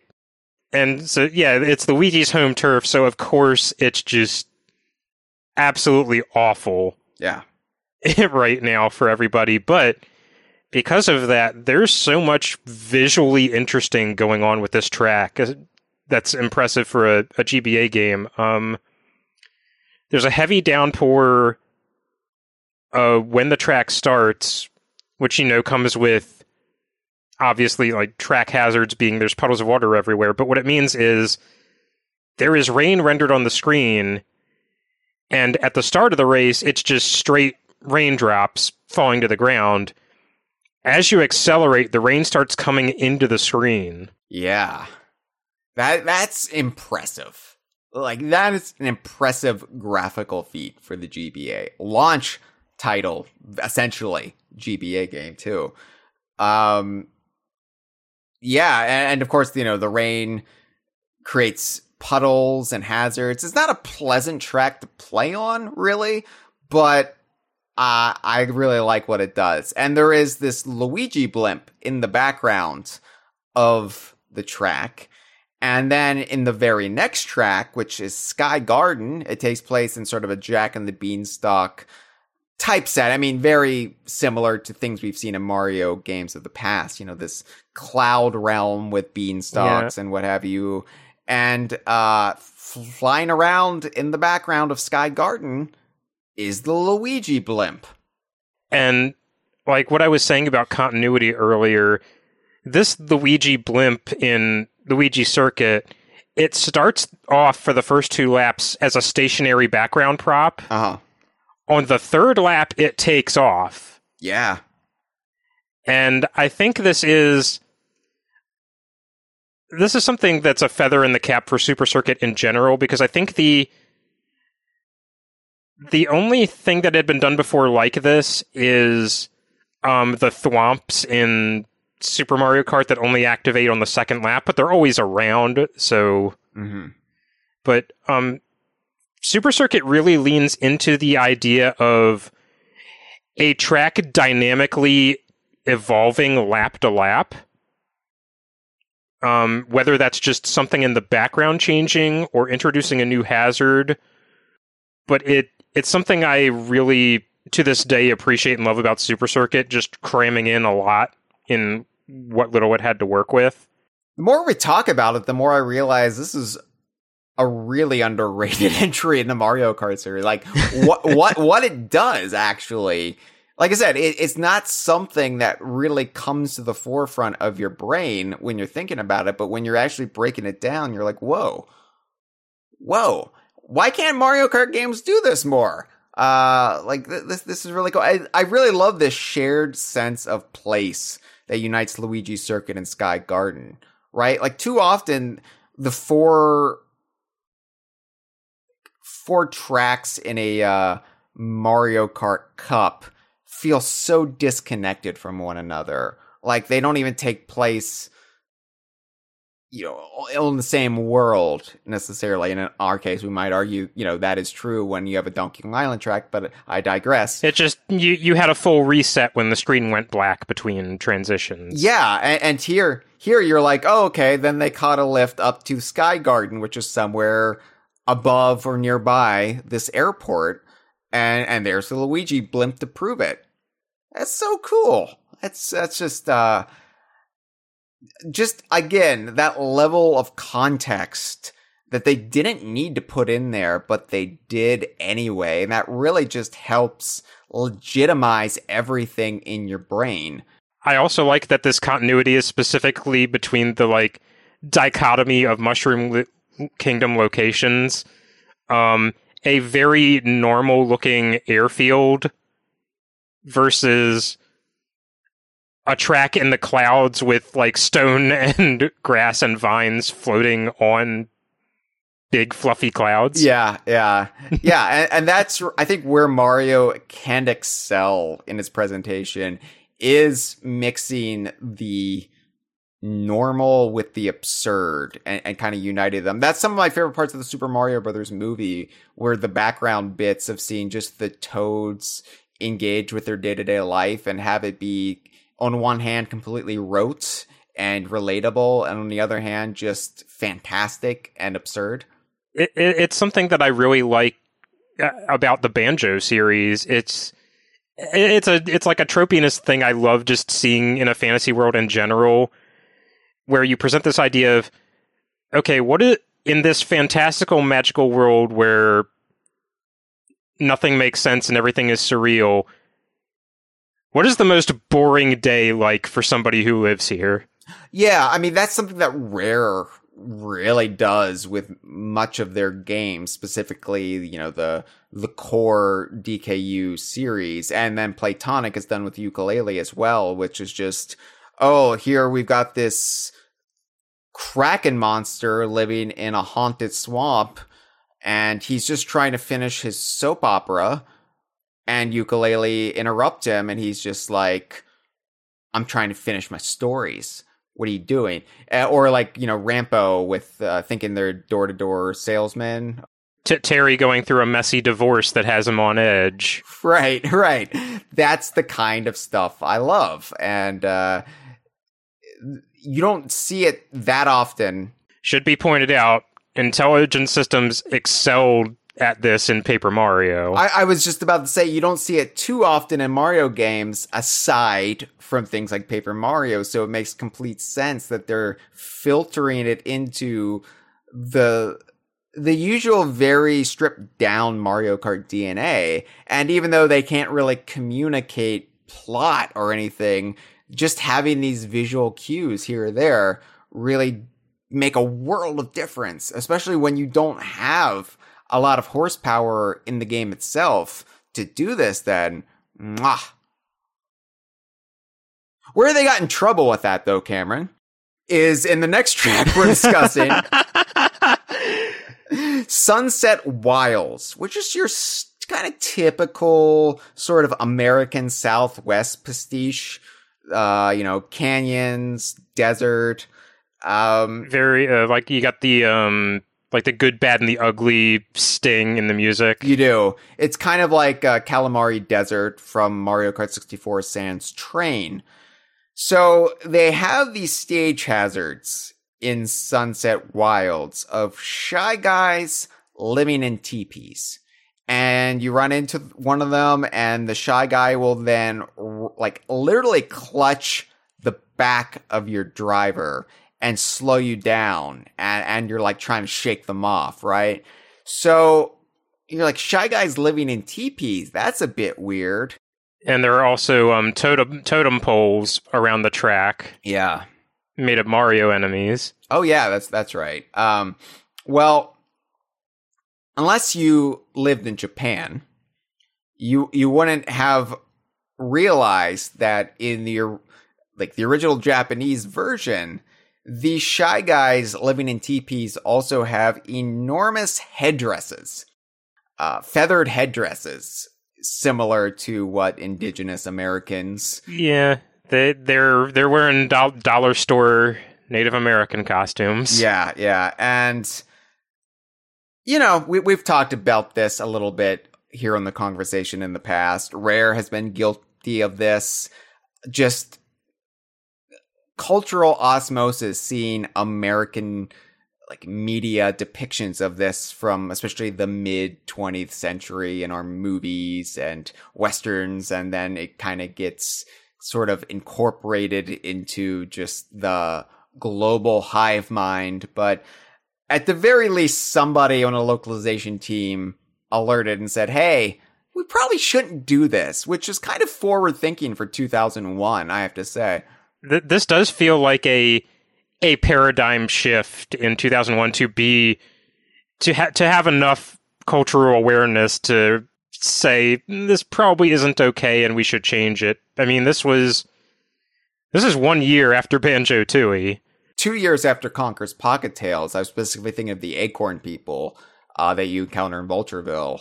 But yeah, I mean, you're right. I think this is where they really started to be a little bit more cognizantly aware of cultural sensibilities, and like, maybe we won't have that in the global release. And in later appearances of Sunset Wilds, they've completely eliminated the whole like TP aspect. They are now Shy Guy explorers who are just like, they got like pickaxes and they're just it was a really clever like revision, which I think Tor first established it, but it like reframes them as, they're living in tents because they've got like a temporary setup to go looking around this place. They're digging for dinosaur bones or something. That makes sense. Ignoring the elephant in the room with this track, I do think it is one of the visually coolest in the game. Yeah. Because we've talked about dynamic track changes. This one has probably the most obvious one, which is, true to its name, Sunset Wilds. Over the course of 3 laps, the sky gets darker and darker. And it's not just the background fading, the entire color palette of the background, the track, and your drivers all like darken and purple as the race goes on. It's really cool. It's so lush and vibrant, and just the hues just pop, and it's something that, of course, like one of the most exciting things about the original Donkey Kong Country was, getting to the end of Jungle Hijinks and having it get dark, and you're like, whoa, what's happening? And then you're in Ropey Rampage and it's a storm, and then you get to the end of Ropey Rampage and the clouds are parting, the sun is back out. And yeah, I love that kind of stuff. I love just that kind of just environmental changes that make you feel like you're on more than just a stagnant racetrack, right? So yeah, just wonderful. Ribbon Road is kind of similar to Cheeseland, just kind of an absurd fantasy-esque setting. And it was almost like Intelligent Systems was like, okay, well, we've got Rainbow Road as kind of this standard for Mario Kart. Could we come up with something that could rival Rainbow Road? And while I don't think you can, because Rainbow Road is just such a great concept, what they hit upon was a track made entirely out of gift wrapping. and taking place like in this huge, I don't know what it's supposed to be. Peach's birthday cake kind of premise. Yeah. You've got these enormous like presents in the background, and you've got like streamers or more ribbon like strewn across the. I'm not even sure if it's supposed to be sky. Given later recontextualizations of this. Yeah, I can't tell if this is supposed to be its own like gift wrapping realm or land, or if the characters are shrunk down. because of the like nature of the wraparound backgrounds in this game, because they have to loop around Flintstone style because of how they're constructed.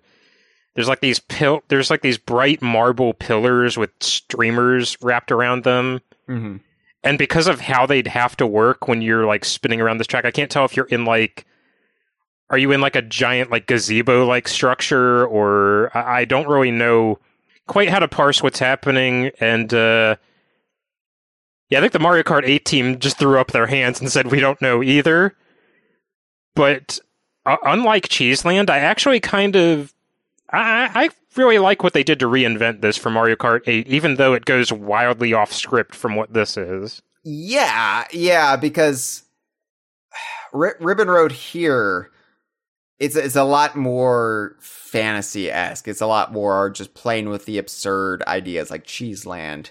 What Mario Kart 8 did was they turned it into a child's bedroom and kind of build it around like maybe the child just had a birthday or maybe it was like a holiday. Very, very Andy's room from Toy Story vibe to right, because there are still presents around, but apparently either like their big present or whatever was this like racetrack set, and that the actual Mario Kart drivers have shrunk down and they're driving on the racetrack. It's very like Master Hand at the beginning of Super Smash Brothers kind of vibes as well. But I don't mind it in Mario Kart 8, although you lose the same sense of place that Super Circuit presents.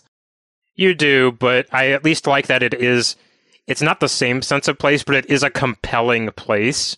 Uh-huh. As opposed to a quarry. So I just looked it up, the high-res image of Ribbon Road in Mario Kart 8, and it does look like there are like kart sets from Lemmy's brand. Well, actually, it's like Toad Toy Company or something, but there are little boxes all around, and it almost takes the Super Smash Brothers concept and it says the Mario Kart drivers are just toys in this context. It doesn't make a lot of sense, but I guess as far as recontextualizations go, it doesn't go that far afield. It still keeps the general idea there. It just gives it far more context. I mean, I can believe that the drivers are still the real drivers in this, and they're just recontextualized in this world where they are the size of toys. They've shrunk down. There's a very like toyetic aesthetic to everything around them. And they're even like the little Mecha Koopa automatons. There's a bunch of Yarn Yoshi toys. I like that little. Yeah, that feels like again a little bit of like fun brand synergy in the way that having all this Paper Mario stuff in Super Circuit is. Yeah, that you don't really see that often in Mario Kart games. So my second favorite track in the game, Cameron, is Lakeside Park, which is kind of the sister to Riverside Park, and it's the one that kicks off the Special Cup, and this is the one that has the thumbnail that we both love of Wario getting with belted DK on head, fire and Donkey Kong on fire, right? So I also maintain that Lakeside Park takes place on Donkey Kong Island. It's a separate park from Riverside Park, and of course this is where we've got active volcanoes raining down molten rocks on the drivers. A really just fun jungle style track. And again, like the cannonballs on Shy Guy Beach, it blends background elements with foreground hazards. Yeah, the sky darkens as like things start to get nuts. Yeah. The volcanoes erupt, and clearly the first stirrings of the Tiki Tak tribe long before they resurrected themselves at the beginning of Donkey Kong Country Returns. But yeah, we haven't seen Lakeside Park make a comeback. Here's hoping it does at one point. And then finally, the last track I want to discuss, aside from the bonus tracks, if you will, is Rainbow Road, which, this game's iteration of Rainbow Road isn't that memorable, in my opinion, but it has one memorable aspect of it. Yeah, it's this is the reason the track stands out in my mind, and it's because as a decorative background element, we have Bowser's Castle from Paper Mario, Right. and specifically in the context it would have been in the original Paper Mario, which is, well, statute of limitations on spoilers for the original Paper Mario is long past. But early in that game, it's revealed part of Bowser's latest scheme is to uproot Peach's castle atop his own floating fortress, which I think this is the first time Bowser has had this like floating castle, which I have to assume is also a heavy inspiration for the Mario movies, like floating continent that Bowser has. But it's this giant like Koopa Clown Car-esque fortress with dangling mace balls and Peach's castle sitting aloft, hovering in the night sky, which is what it did for most of Paper Mario. Such a great design, too. I love how it marries the clown car from Super Mario World and with the actual architecture of Bowser's Castle. I really like it. And of course, not having played Paper Mario at the time, this was the first time I saw this. And I was just like, that's cool. That's a cool design. Oh, I really like that. Then later I would learn that it's actually a reference.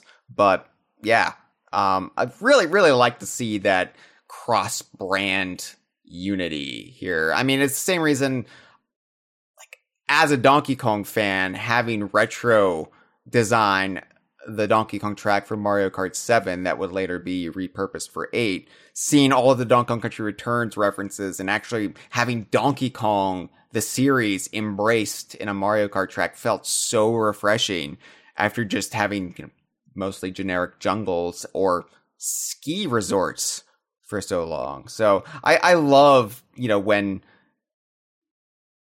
different games in different sub-series give each other a shout out. And of course, this was done, of course, because Intelligent Systems made this one. But that's what you get when you get like ringers in there, like Intelligent Systems or Retro Studios, is you get the really juicy references you wouldn't ordinarily get, given how Nintendo does business. Now, Hio, I'm afraid I'm going to need you to play through Paper Mario to explain how this castle is in this state after the events of Paper Mario, when Peach's castle probably shouldn't still be there. We now know from subsequent games that Paper Mario is an alternate timeline from the main one, so the events of Paper Mario didn't happen one-to-one to the events of the main Mario timeline, so therefore Bowser might have a side hustle going on during the events of Super Circuit that parallels very closely with what happened with Paper Mario.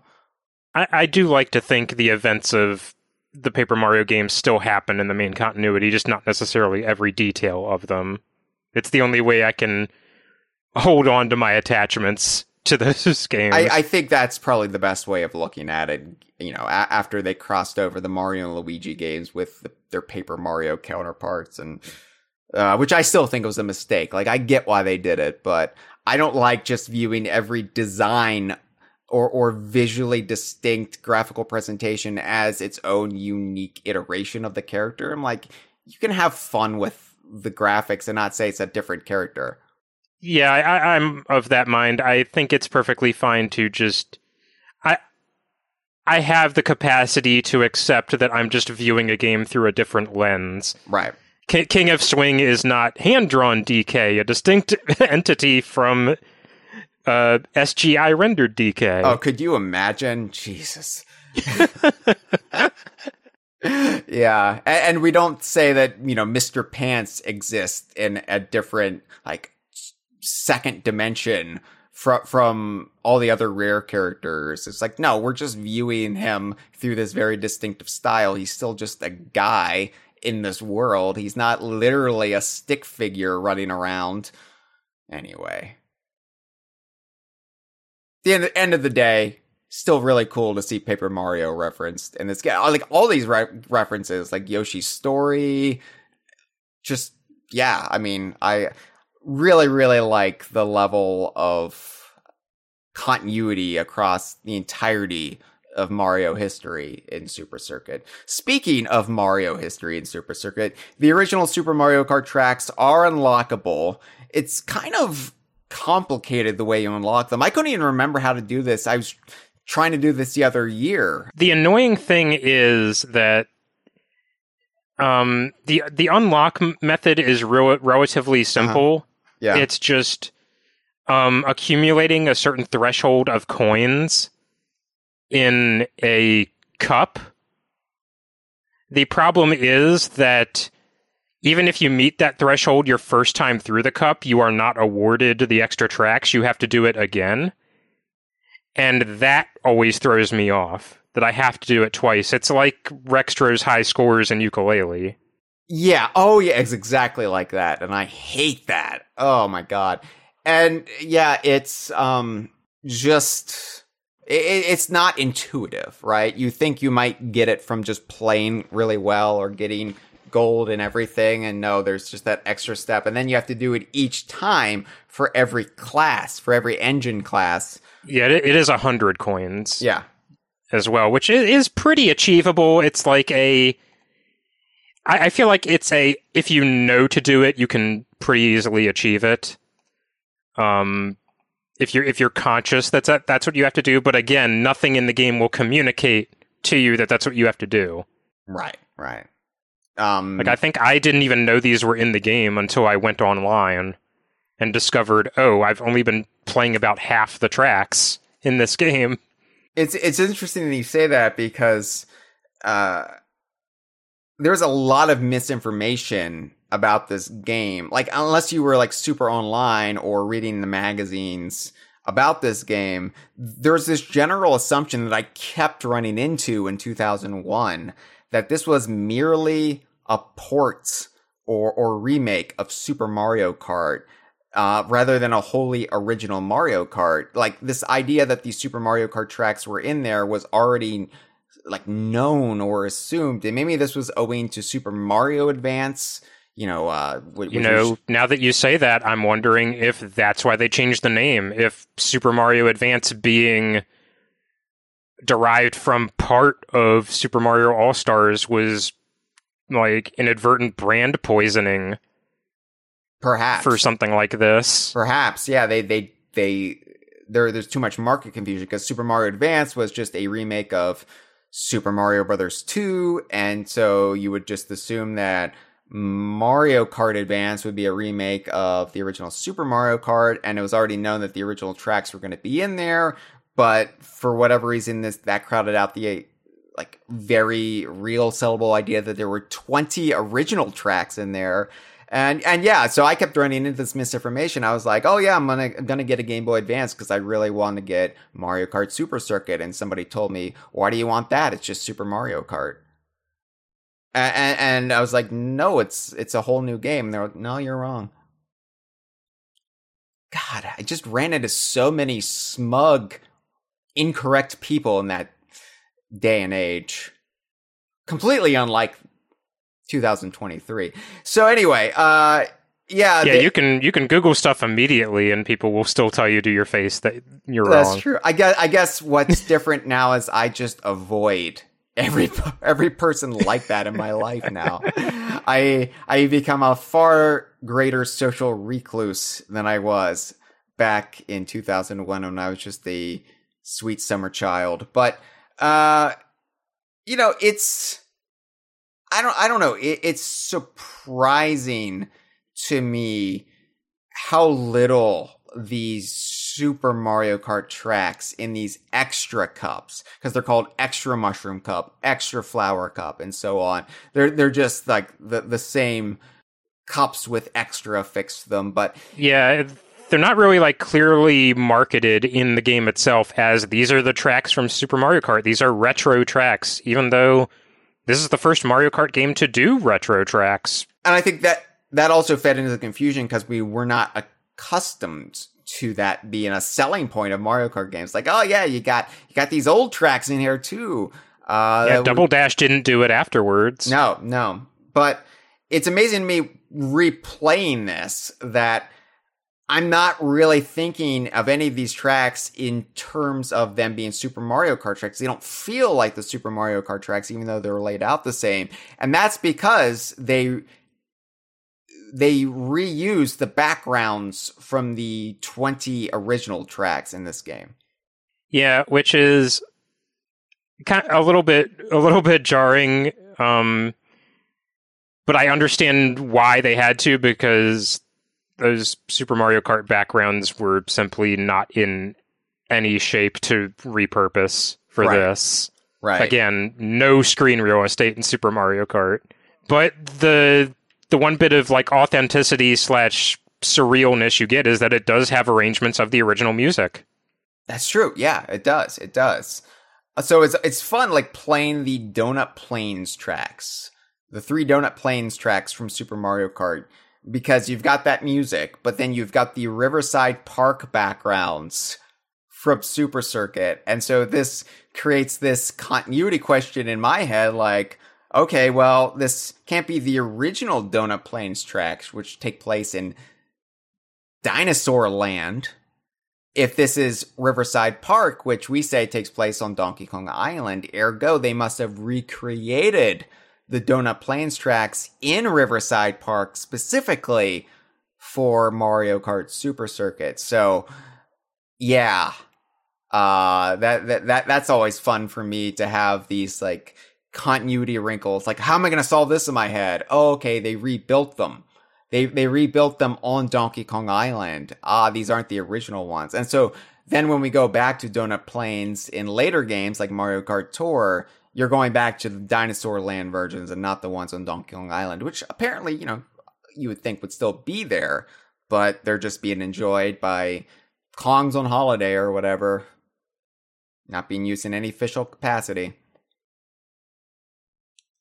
But yeah, this was really cool to have as kind of like an extra bonus feature. But it was I think they were worried, and maybe their market research show that there was this general confusion out there. They were worried about people just thinking this was just another port or remake for the GBA, and the GBA would be well known for that. With the Super Mario Advance series and the Donkey Kong Country remakes.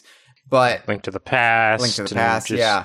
But they wanted people to know this was a new Mario Kart game, so they kind of undersold this, and they kind of just pushed it under the rug a little bit.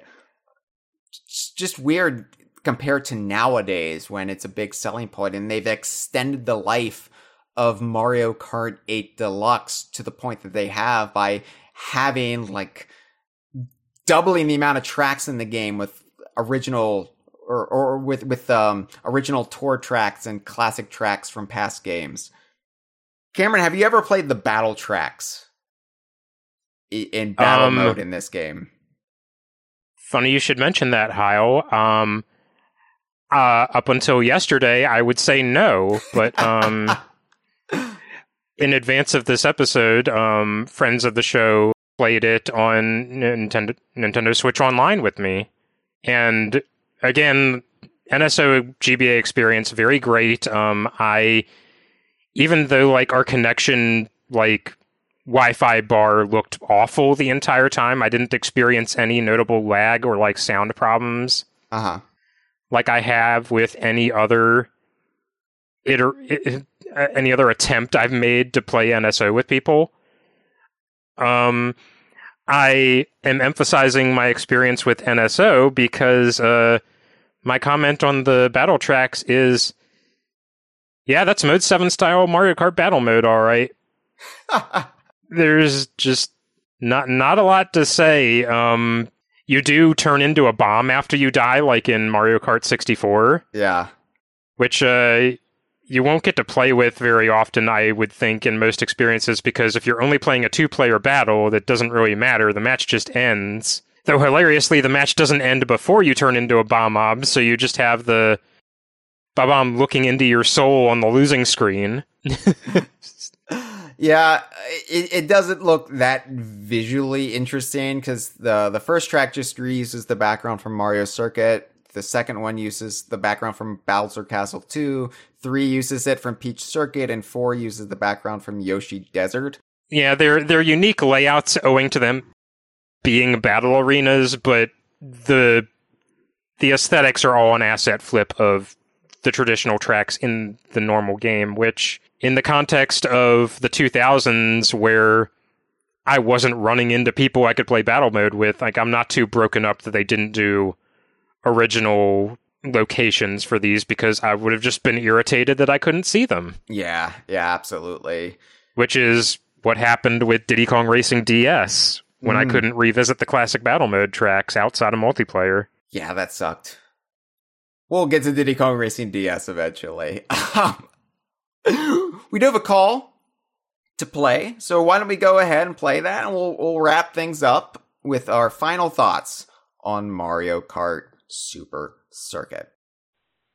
Hey guys, it's Codbox. I wanted to call for the Mario Kart Super Circuit episode. I'm really glad you guys are covering this game because I feel like it doesn't get as much attention as it deserves. I mean, being the first portable handheld Mario Kart was a pretty big deal, but it's kind of been overshadowed by its both its predecessors and its successors. I have a special soft spot for it because it was the last Mario Kart to feature the alternative voice cast for a lot of characters, like Luigi was voiced by Julian Bartikoff instead of Charles Martinet. Wario was voiced by Thomas Spindler. This is all holdover from the Japanese version of Mario Kart 64, but I like its little place in history. I think the game gets overlooked a lot because it doesn't really bring too much to the table outside of just the portability novelty, but again, that's been kind of thrown out the window.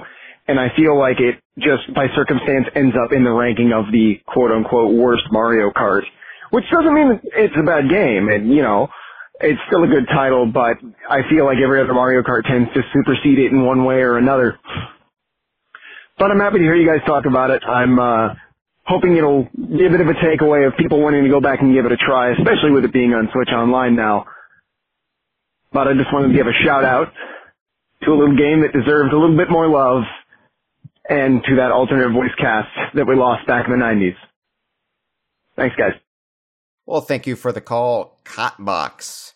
And yeah, as we talked about, this was kind of the end of an era, or the bridge into the new era when it came to both Mario Kart and the presentation of these Mario games, and even Donkey Kong. You know, the last time he's pre-rendered, the last time in a Mario Kart game he's got the carburetor voice. And yeah, we got a little taste of that alternate cast, which we didn't often get here in the West. Yeah, I just guess for completion's sake, I should mention Peach was done by Asako Kozuki, and Toad was Tomoko Maruno. Both of them they're like weird. They're not as stand out in Wario as with Wario's case and Luigi's case, where the pitch is so notably different that it's jarring. It's just, these are different voice clips. Yeah, but I do appreciate, I don't know, the diversity in the voice samples, and just like we said, the art style, having new renders in the sort of N64 style. Just one last time. It's kind of bittersweet to think about, because I'm not really that fond of how they standardized a lot of the Mario characters. Donkey Kong characters I'm kind of okay with, except they got rid of Dixie's knee pads. But yeah, the way the Mario cast looks in the GameCube era going forward, it's too smooth for me. Like, I like a little bit of imperfection in my character designs. I don't know. What would you say to Super Circuit being labeled quote unquote the worst Mario Kart? I feel like, divorced from the historical significance of it, I do think this is a better game than Super Mario Kart. Super Mario Kart has its devotees, its flag bearers, but I've never really been able to get into Super Mario Kart as more than a novelty. it was Mario Kart 64 that really broke Mario Kart wide open for me. And I was like, oh, I can really sink my teeth into this. And I know there are people who were hit with Super Mario Kart at a more formative time in their life who will just stand by that game until the end. And I completely get that. For sure. I mean, I can't have that perspective because situationally, I played Mario Kart 64 first. Yeah. So much like with the Super Nintendo Star Fox, the novelty of this being uncharted territory was completely lost on me. Yeah, I would say that while Super Mario Kart gets the kudos for sort of laying the groundwork, laying down the template, but Super Mario Kart is just kind of a slog to get through. And while this game does have flaws, like I think it's far too slick and I don't like the ranking system and stuff. As we've discussed what this game does really well, it surprised me. I was like, oh, actually, maybe I was too harsh. Like, I never disliked this game, but maybe I have been too down on it or not giving it enough credit for what it does well, which it does some things that later Mario Kart games have never done. I mean, it really does surprise me how much it does things in a far more quiet way, I think. It's not as showy as some Mario Kart games, and for that, it doesn't get enough credit. Yeah, I think also just on a, like, speaking on it technically in terms of, like, ranking all the Mario Kart games, Super Circuit may not be in the upper echelon of that list, but it's a Game Boy Advance game. If it was in the upper echelon of that kind of list, that would be a lot more damning of every Mario Kart game that's not on the Game Boy Advance than it would be praise of Super Circuit. Yeah, that is true. There's just so much that it is impossible for it to achieve. Yeah. It's before we wrap things up too neatly using the materials from Ribbon Road, I do want to say we talked about it being the end of an era. It's worth pointing out that this is also the last Mario Kart game that Rare got a credit in.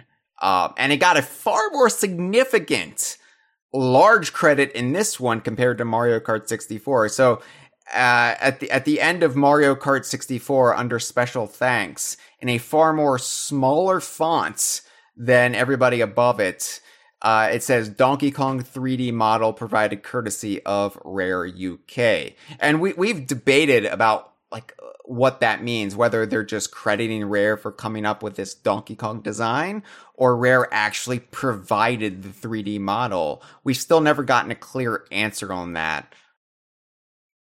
And it was ambiguous because this Donkey Kong model doesn't look exactly like the other ones in their own games. Yeah, but nobody from Rare, especially in this very chatty era where people who were at Rare during that era, you know, spill the beans on all sorts of stuff. Nobody's ever said, oh yeah, I did the Donkey Kong model for Mario Kart 64. You think that would be something people would, you know, want to talk about, but we've just never heard anything, which is weird. But yeah, anyway, Rare gets a credit right underneath Intelligent Systems. They share the screen on at the end of the credits for this game. It says game developed by Intelligent Systems, and you've got Intelligent Systems in the Mario font, and then right underneath that it says Donkey Kong 3D model provided courtesy of Rare UK, and the font is the same size as game developed by. Like, it almost looks like Rare was a co-developer on this. It's so prominent. It honestly, it reminds me of a similar GBA credit that had like ridiculous prominence, which was in Mario and Luigi Superstar Saga for the Game Boy Advance, the original game. They had a very small cameo from Geno from Super Mario RPG. Uh-huh. And the final screen of the credits is your standard, like, you know, all rights, including the copyright of game, scenario, music, and program reserved by Nintendo. taking up about half the screen is, regardless of the above mentioned, the copyright of character Geno, reserved by Square Enix Co. Limited. It sort of reminds me of the Diddy Kong Racing DS fine print, where they don't really untangle the character rights for people, but you figure it out, DK Vine. Yeah. So anyway, that's kind of cool to see Rare get such a large and loud shout out in a Mario Kart game. And I feel like Intelligent Systems and Rare share a lot of similar philosophy towards game design. So that's kind of sweet to see them paired like that. Yeah, it also feels like this is like the credits of Star Fox Adventures, where it feels like another like bookend toward the end of this chapter of Rare and Nintendo's relationship. Yeah, only you don't have the very porny David Wise saxophone. So, yeah, I held Super Circuit in high esteem for many years into the buyout era.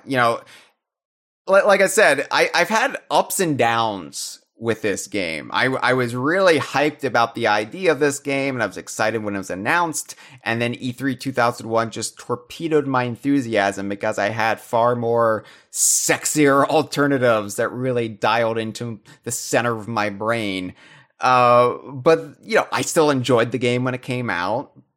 And then when Double Dash, DS, and Wii took Mario Kart in a direction that I wasn't overly fond of, specifically the item imbalance, I really held this game up as Mario Kart done right. It didn't feel too broken to me.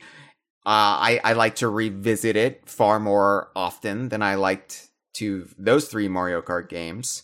But then, Mario Kart started to work its way back into my esteem with Mario Kart 7, which was co-developed by Retro. And then Mario Kart 8, of course, which I loved, aside from the character selection. And then Mario Kart Tour came out, and when I realized that it was a fun little mobile game, when you realize it's not supposed to play like a traditional Mario Kart game, then Mario Kart Super Circuit, coming back to that after all of those titles, I was like, wow, this feels so antiquated. I don't know if I really like this anymore. I don't know if it holds up. But talking through this with you, Cameron, I realized, I love Mario Kart Super Circuit for what it is. I can't really revisit it without a great deal of frustration, but I respect the hell out of what it accomplished, especially early gen GBA. It's astounding to me that it is able to do what it does do, and it does it so well.